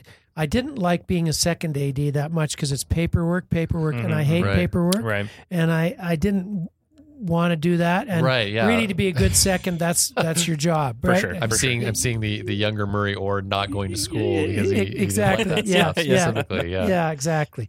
And a second AD has got to do the paperwork, right? And so I used to hive it. I had a good third on Danger Bay, and so she did all the paperwork, and so they would have hired me back, but I didn't. And Grace Gilroy, a very established and wonderful production manager to this day, still in the film industry, started in Edmonton actually with Arvi Limatainen and Grace, right, and Pete. I don't remember Pete's last name. They had a company called Kicking Horse Productions, which RV also Arvi Limatainen, big influence on my and a recipient of the David Bellington Award as well. Again, bless his soul, passed away. So he and I knew each other and worked on lots of great stuff together. Anyway, Grace moved out to Vancouver and then does a ton of American work as a producer and production manager. She landed a movie as the production manager called A Letter to Three Wives, starring Lonnie Anderson, Stephanie Zimbalist, and Michelle. I can't remember Michelle's last name. Ben Gazzara was in the movie, and she needed a location manager. She hired me, and I think I had started doing some locations here. I can't remember how that all happened. I became the location manager on A Letter to Three Wives to take over from Hagen Baggs, who had scouted the movie. He had something else. And I did that, and it went really well. And that's how I really got into bigger productions as a location manager. And then I moved back to Alberta and started doing that here. And that's how I got into location management. And I really liked it, and it suits me a lot better. There's a whole bunch of organization that has to happen, which I love, and pre-planning. Right. But it's also a people business. Yeah. So why move back to Alberta? Moved back to Alberta just because I was living in Vancouver and really liked it a lot and was doing well and had went on to do other series there, Mum P.I., Chris Haddock's series starring Stuart Margolin, and but at that time I lived in Alberta. But I lived in Vancouver for I think a 5-year period. I know it really well, and I did a lot of location work there and AD work there, but I just never felt at home, Scott, there. And so I decided to move back to Alberta, and at that time, Doug and Randy were starting the TV series North of 60. Ah, Right. yes. And or kind of around then, not maybe exactly that time. Anyway, I came back here, and I don't know if North of 60 had started then or not. Maybe it hadn't. What did you do on it? Because I'm just looking. I didn't. I helped them. I helped them set up the set for North of 60 Oh, okay. and find the space for the town in Bragg Creek, and then build that town. So Okay. it was just in the woods, right? Right. And Still but- there. Yeah, it's still there. And but to kind of go back a bit, somehow I came back to Calgary, worked on, I think it was this Swedish production that Doug and Randy had, I think, with a Swedish company, and it was called, can't remember the name of it. It was an obscure film with a Czechoslovakian director who was Fourth bit, War? Anymore. bit crazy, huh? Yeah, it's just crazy. This is amazing. Was it the Fourth War? No, that's John Frankenheimer. Okay. No, it was well before that. Okay. Swedish. I can't remember the name. Fire with Fire? No. It was a smaller production. Some nice people, and I think that was the time that Doug. Yeah, it was. I needed an assistant Right. and an ALM, assistant location manager, and Doug McLeod had met Tom Dent Cox at the time. Right. And thought he was a promising, interesting guy who was an indie filmmaker like Right. you guys, right? Had never worked on bigger productions before. And Doug wanted me to meet Tom to be my assistant because Tom was looking, he had a young family and he was looking for something a little more stable that maybe could bring in a little more income. Sure. And he was still doing his indie productions.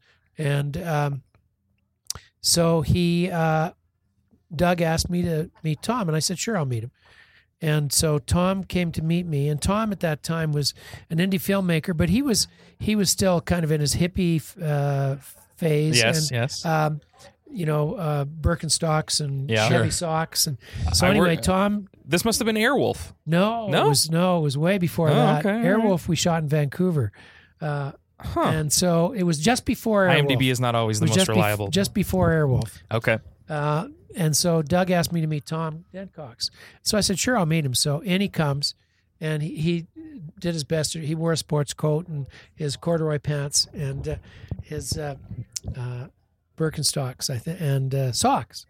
And so we had a nice visit and chat, and it was all very pleasant. And afterwards, Tom went away, and Doug said, so what do you think? Because Doug was really high on hiring Tom. And I said, Doug, I said, I ain't hiring that guy. So I said, he's a nice guy and everything, but he comes from this, hippie kind of world. Plus, I said, he's wearing fucking Birkenstocks with socks. I said, I'm not, that ain't going to happen. And Doug said, oh, come on. He's good. He's going to be really good. I said, okay. So he talked me into it. All right. And so Tom and I did the show, which I still can't remember the name of. And it turned out to be a great relationship. He was terrific, clearly highly organized, good with people, thought ahead, anticipated. And so after that, and on that movie, I was telling you guys about goats and parties earlier on. Right, yeah. That Czechoslovakian director, or wherever he was from, because he was kind of all over the map, right? And we had a scene across the street from the Palliser Hotel in front of what was then the Four Seasons, which is now the Marriott Hotel downtown on 9th Avenue. Yeah. And we had a scene in the morning where John Scott had a horse and had to ride the horse down the street or something.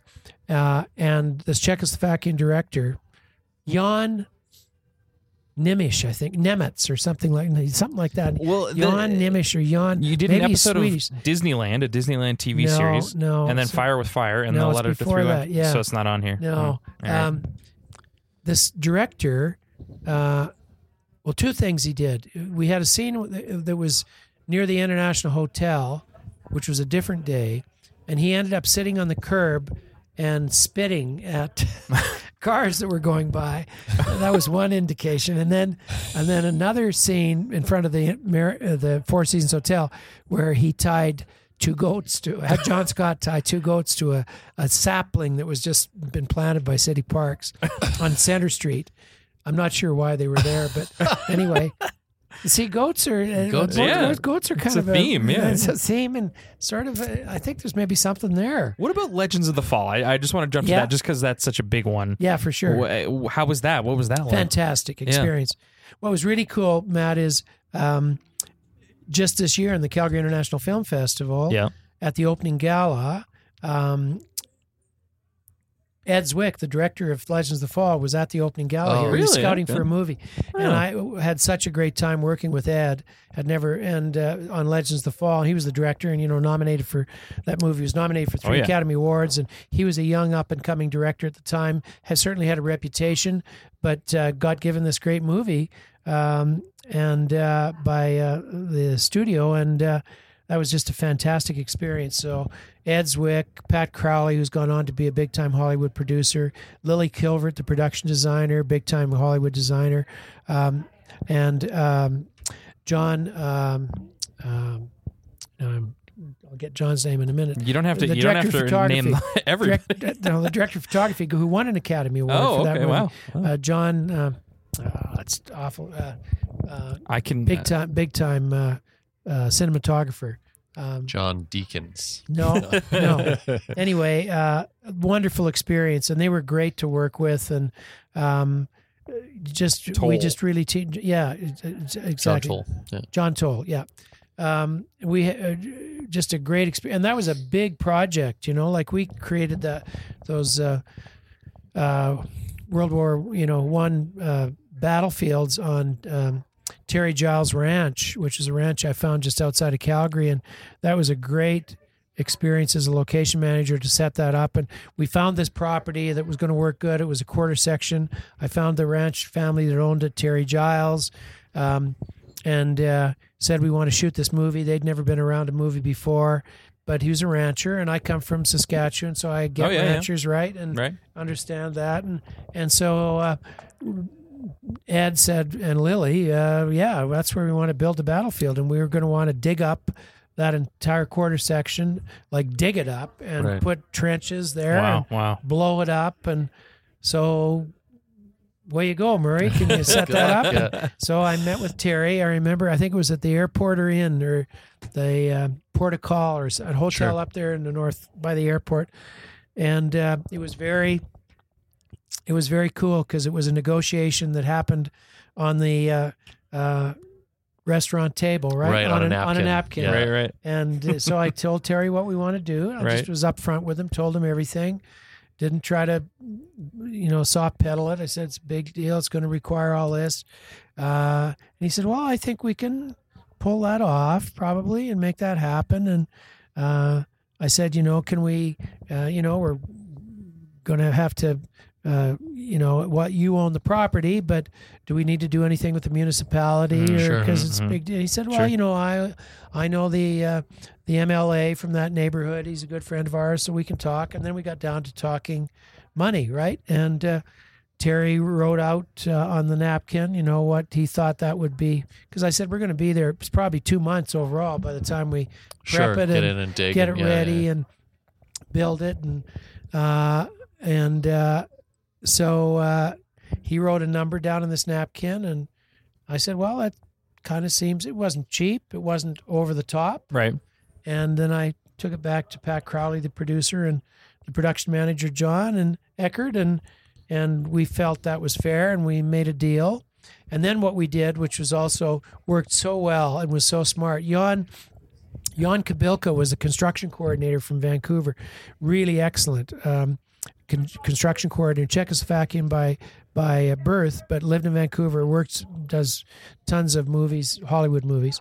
And he was our construction coordinator and a great guy, and he and I got along well.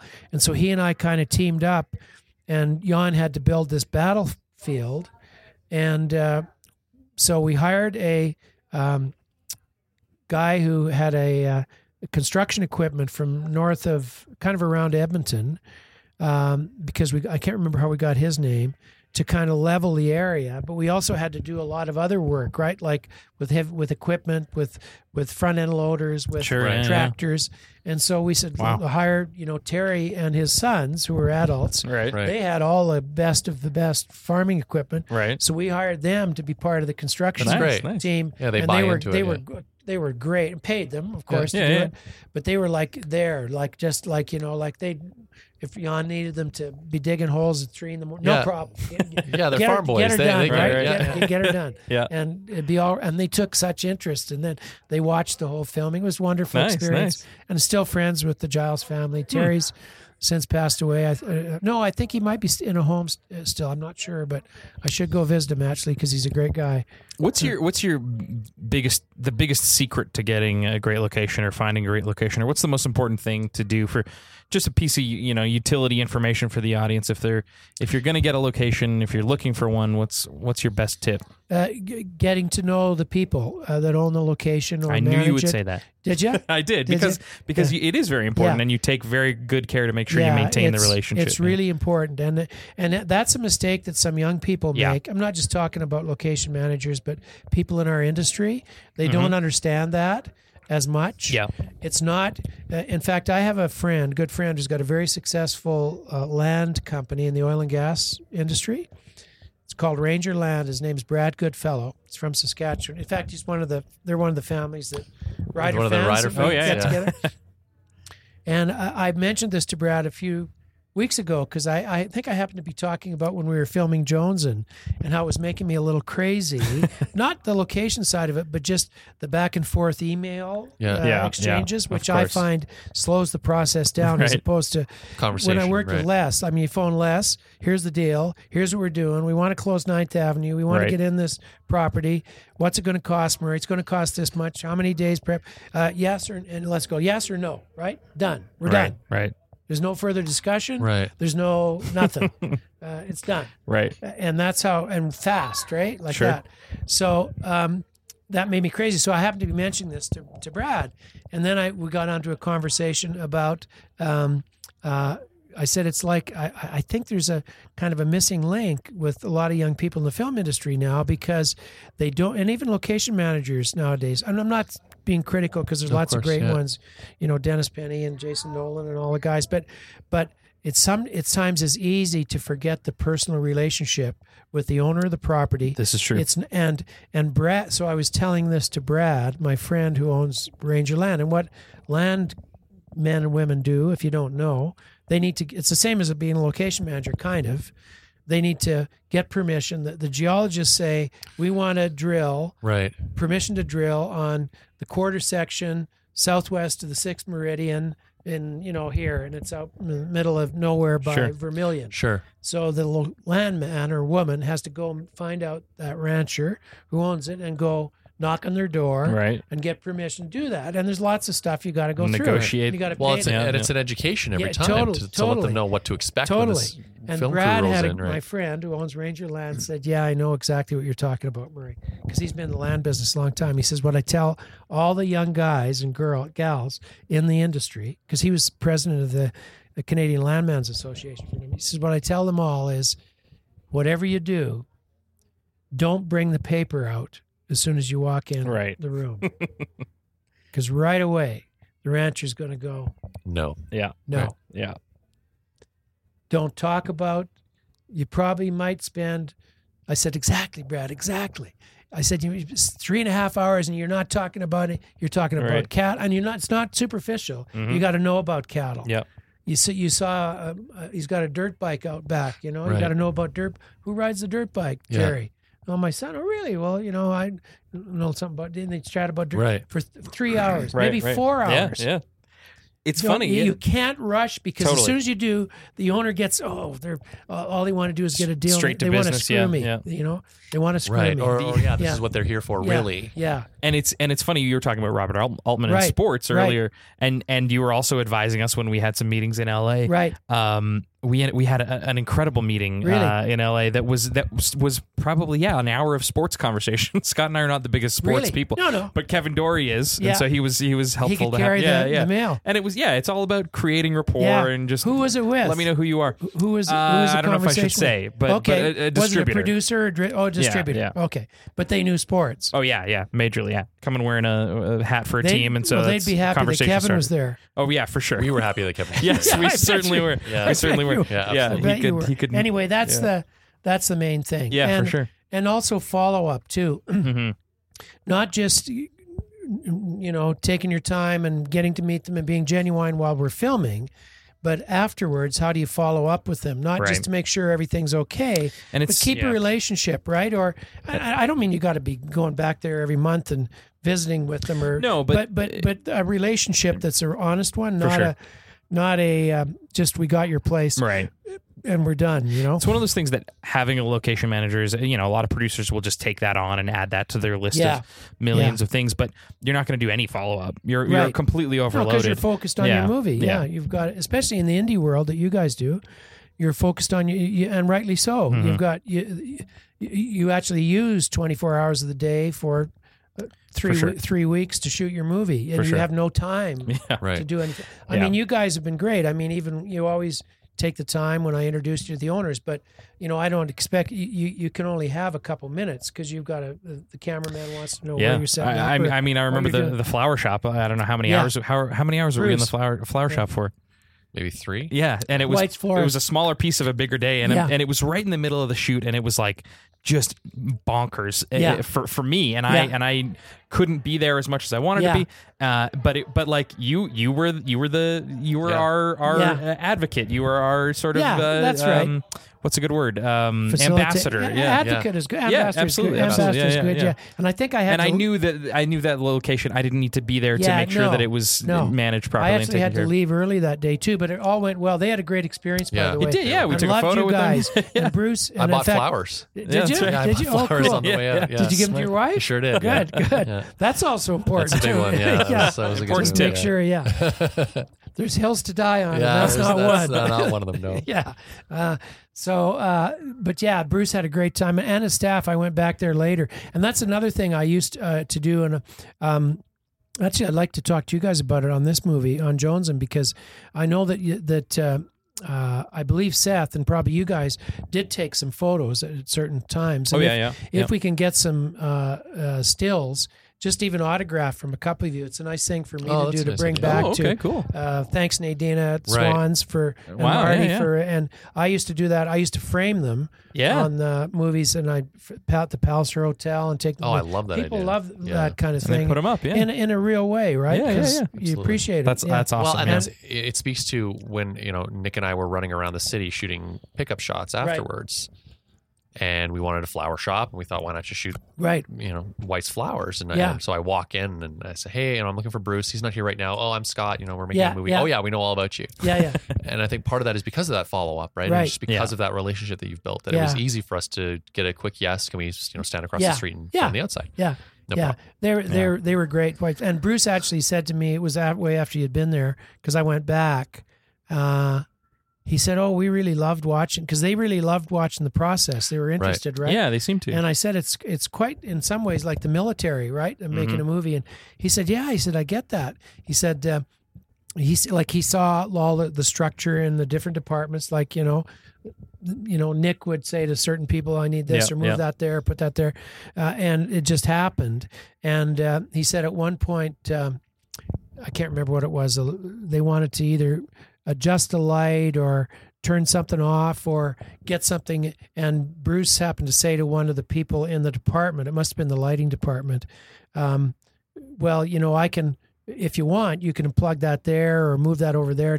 It was kind of a different direction that made sense to what the crew member had been Right. told to right, do. right. And he said, the crew member said, "Oh yeah, that's a good idea." And then he said, "I better not. I better do what I've been told." Right, right. And Bruce picked up on that, like he Right, got that, right, right? right. Like Yeah. Sounds he like quite Sean. like that, yeah. Right. Right? Yeah. Yeah. Yeah. Yeah. All right.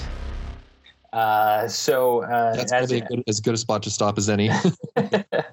As you can tell, Murray is a great storyteller, and he has a lot of them.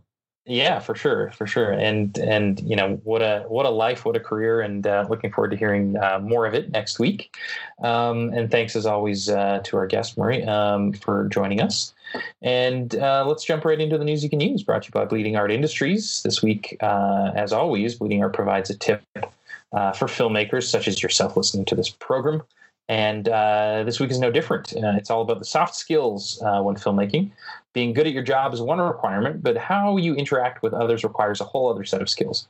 Being on set or in a pressure cooker prep period, people sometimes forget they're dealing with other human beings.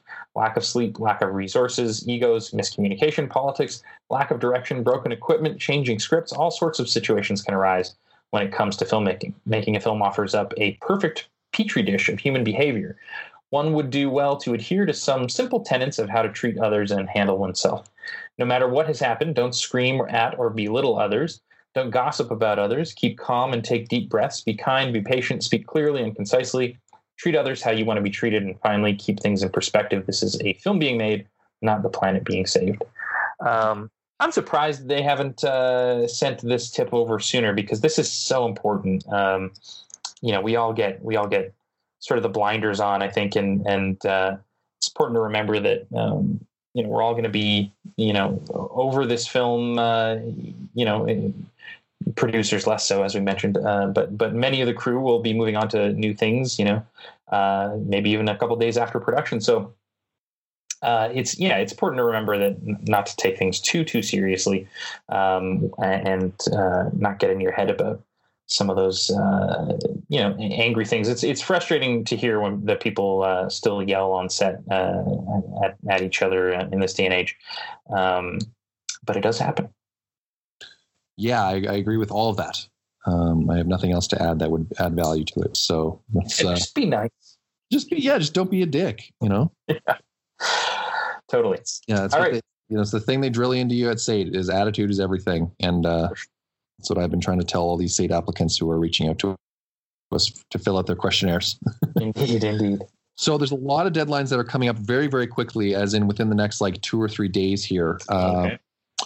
The TIFF CBC Films Screenwriter Award is an award that will provide $15,000 to a Canadian writer of an outstanding feature film screenplay. It's open to experienced screenwriters who are female or Indigenous or who belong to a visible minority or identify with a disability. The link to this is in the show notes. The application's been open since November, but it closes December 5th, which is right now, basically. So if you're within one of those demographics and you have a script that you think could merit a $15,000 award to develop further, we highly recommend you check it out. TIFF.net and look for it there. It's called the TIFF CBC Films Screenwriter Award. This next item is called the Government of Canada Export Funding, which Canadian Heritage is seeking applications for the latest round of Creative Export Canada funding. When I at first glance, I thought this was okay, so if you have a finished film or a piece of interactive digital media, then you can, apply for some funding to take it to wherever, traditionally people would go to, like you did, Berlin, for example. But it looks like this is actually sort of for projects that haven't yet started. Am I right about that? Yeah, totally. I think it's a little bit nebulous in just the sense that the expenses have to start after on 2019. So right. I would argue that you could, if you're undergoing your marketing activities after April, that would be an opportunity to pay for those marketing activities. But yeah, you're totally right. If it's potentially an opportunity to consider a film as a project for export, which they are, right. And make it there with that money. Cool. Well, you can check out the link in the show notes for more information on that. And take a trip. It's something I never really thought about. I remember first hearing about that and thinking that's actually really cool that the government offers something like that, because that's our whole goal, is to actually get the film seen and made after the fact. And yeah, absolutely, there's actually support just for that part of it. So for sure. So the NSI Online Short Film Festival, the deadline for submission is coming up December 7th, but submissions are now open, accepted exclusively through Film Freeway until December 7th. Films that meet award criteria are eligible for the $1,250 A&E Short Filmmakers Award for Best Film. Entries must be under 30 minutes. The shorter, the better. Hint, hint. Drama, comedy, animation, documentary, sci-fi, horror, music video, and experimental are all eligible, but must be made by a Canadian writer, director, or producer. And they can be released anywhere after January 1st, 2013. So this is a really great way to find kind of a second life for a short film that you may have done a couple of years ago. You can find out the link to that in the show notes.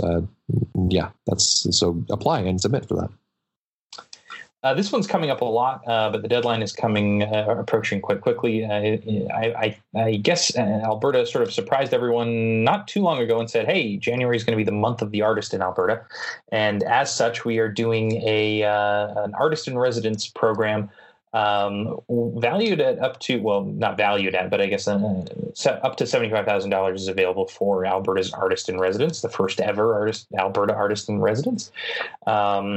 This has always been a little bit odd to me. I'm not sure where you're residing. If you have a home in Alberta, you're probably already an artist in residence in Alberta. But this is more. It's about traveling to like other, basically anywhere else. Oh, right, that's true. I did hear about it. Yeah, so you would kind of tour the province a little bit and teach and run workshops or something like that. Yeah, demonstrate the value of art to the other people. Yeah. So the deadline to apply is December 10th at midnight, just before midnight, I should say, 11:59. And you can apply at the link in the show notes or through the Alberta Foundation for the Arts. If you are an Aboriginal filmmaker or you have one in your life that could use a professional demo or sizzle reel to help a project that they have in development, we would strongly recommend paying attention, because submissions are now open for the Gil Cardinal Legacy Fund. And the deadline for this is coming up December 14th. And the grant of the fund is valued at $2,500, will be awarded to a filmmaker developing a feature film, short film, documentary, web, mobile, or television project. You have to be an Aboriginal producer or director who has resided in Alberta for the past 2 years.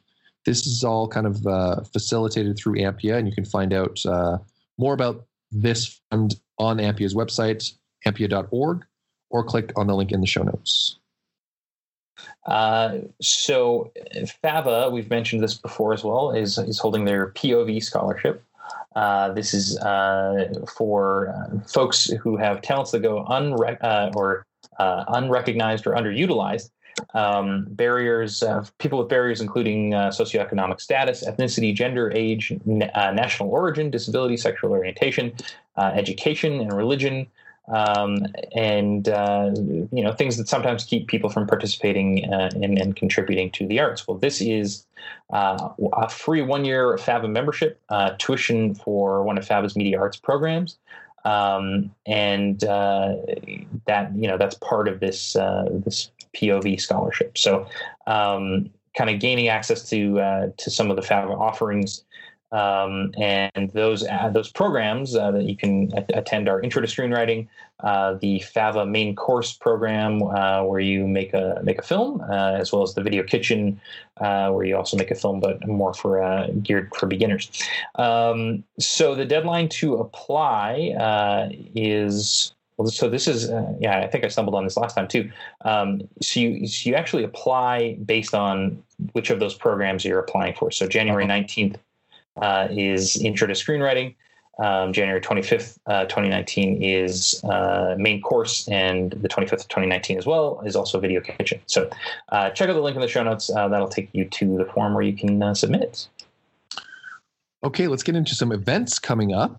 Right away here on December 5th is the 5th annual ACAD Film Festival. So it's a screening showcasing various short films and animations created by ACAD students, staff, and alumni.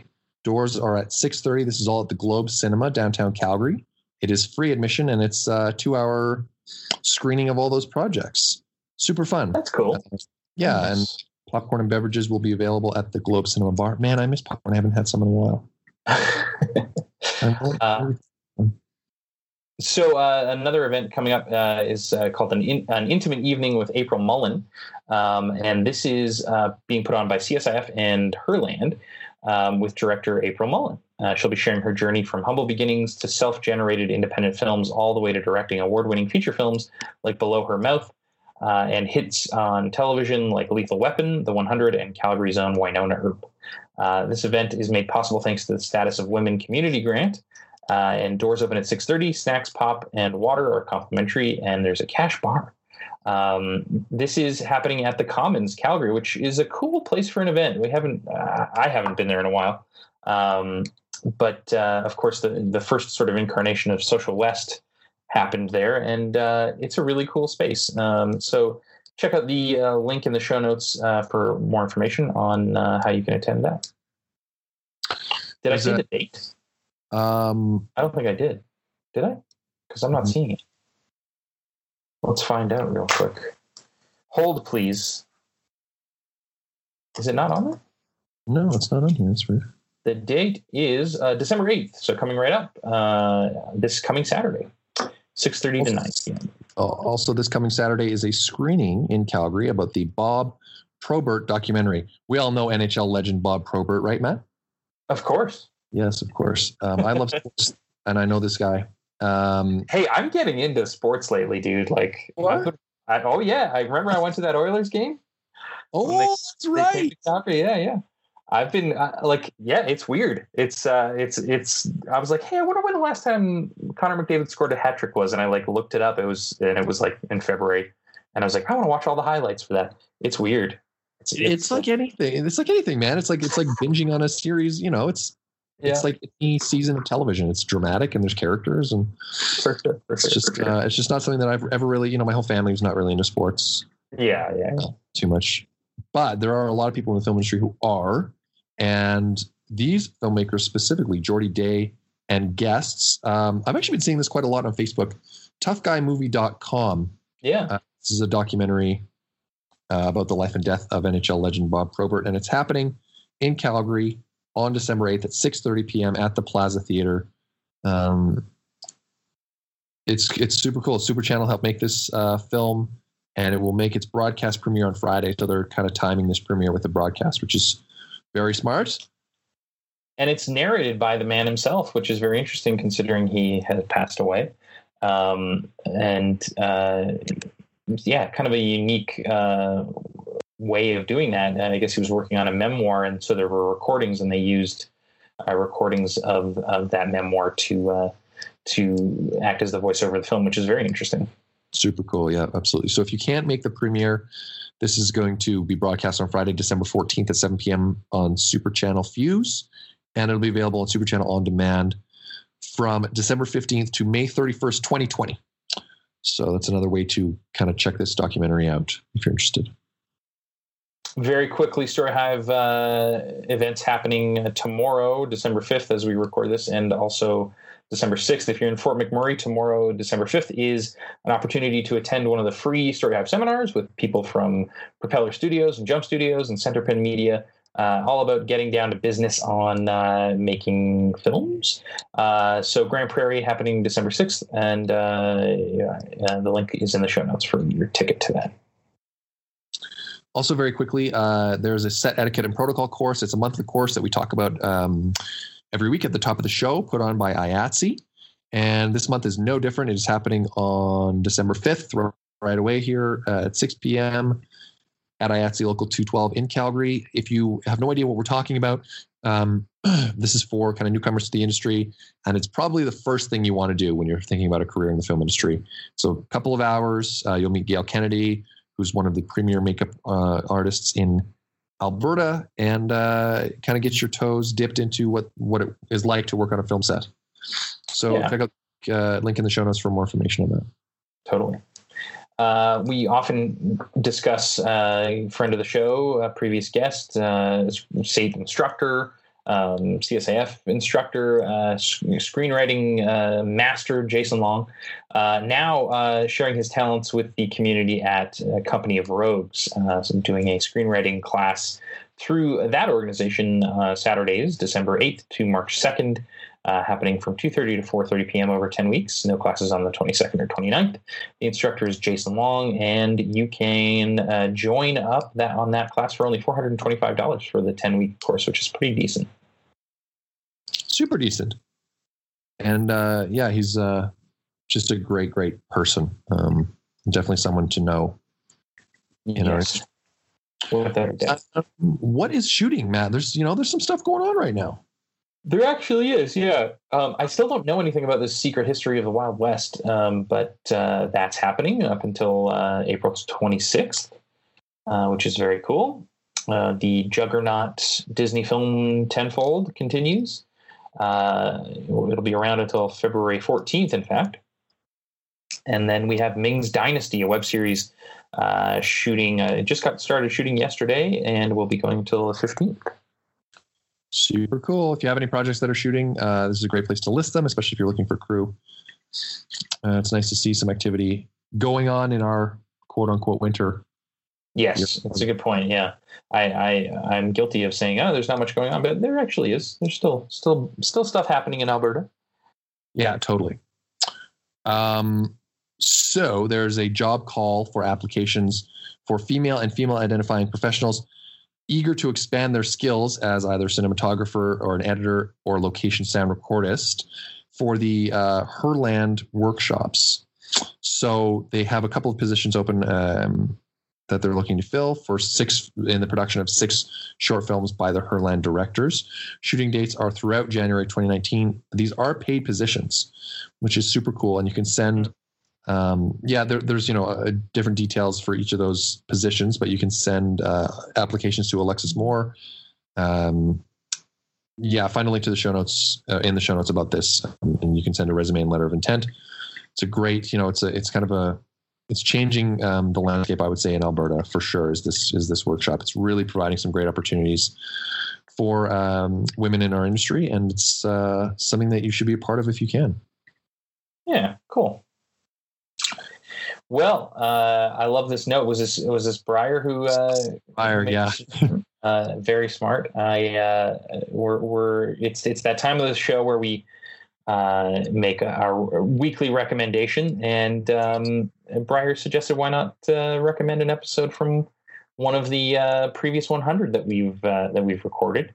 And I'm sort of stretching for time here just so I can see if I can pick something as I look at the list of previous episodes that we've done.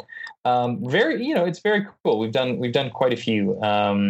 And I think one that definitely stands out to me would be the Stephen Campanelli episode we did first when we were doing the Story Summit series. If you know Story Summit, the Alberta Media Production Industries Association, AMPIA, puts on this annual event in Banff, not the Banff World Media Festival, but Story Summit. And it happens at the Banff Center, and it's a wonderful time. And they get some really cool sort of rock star level guests, like Oscar nominated filmmakers and people like Clint Eastwood's camera operator. So if you haven't listened to this conversation with Stephen Campanelli, he spoke with us, right when 3 Billboards Outside Ebbing, Missouri. Is that what it's called? 3 Billboards Outside Ebbing.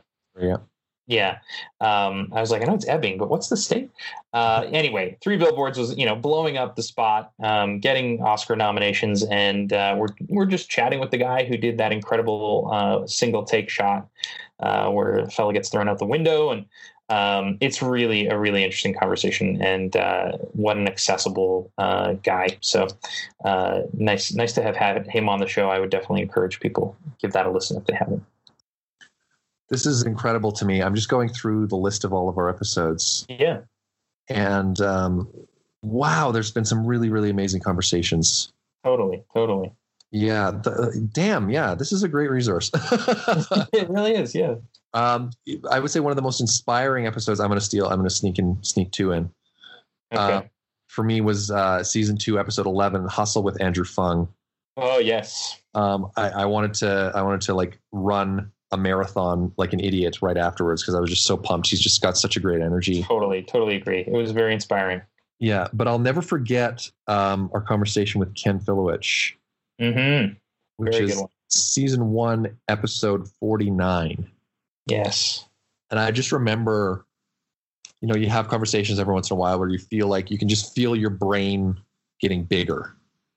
And that conversation with Ken was certainly one of them. So I would recommend those two. It's tough. It's like picking a favorite, which I totally don't want to do because there's so many great conversations. Well, yeah, we come back to the Ken Fillich one a lot because I think it was such a great conversation that was like, we were like, oh, Final Cut Pro and Avid, and then also like, what does it mean to to change the pace of a scene, in the most minor way perhaps, and how does that affect someone's perception of storytelling in the moment? And it went from very surface and technical and great to very like, well, this is really really like deeper conversation about how storytelling happens, especially when it comes to editing. Yeah, absolutely. So very good choice. I agree. Thanks, man. All right. This has been a heck of a long episode already. But we will see you next week. The next one will be the same. Yes. With another long one, with another conversation with Murray Ord.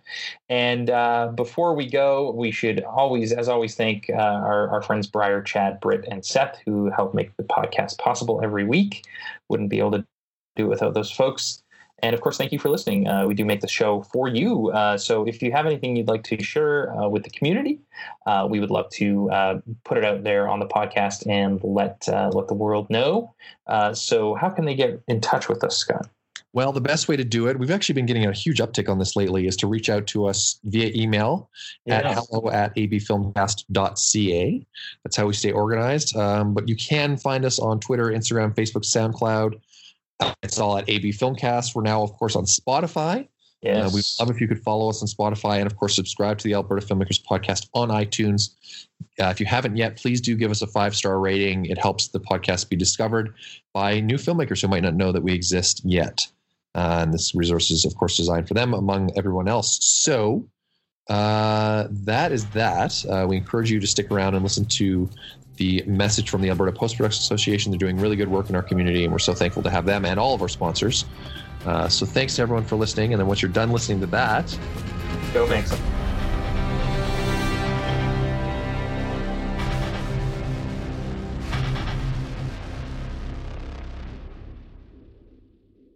The Alberta Filmmakers Podcast is proudly sponsored by APA, the Alberta Post-Production Association. APA represents technical and creative professionals working behind the scenes in editing, sound, and visual effects. Our members live here in Alberta and support producers with expertise in picture editing, color grading, graphic design, compositing, audio post, music scoring, and so much more. For more information about post-production, visit APA online at albertapost.org.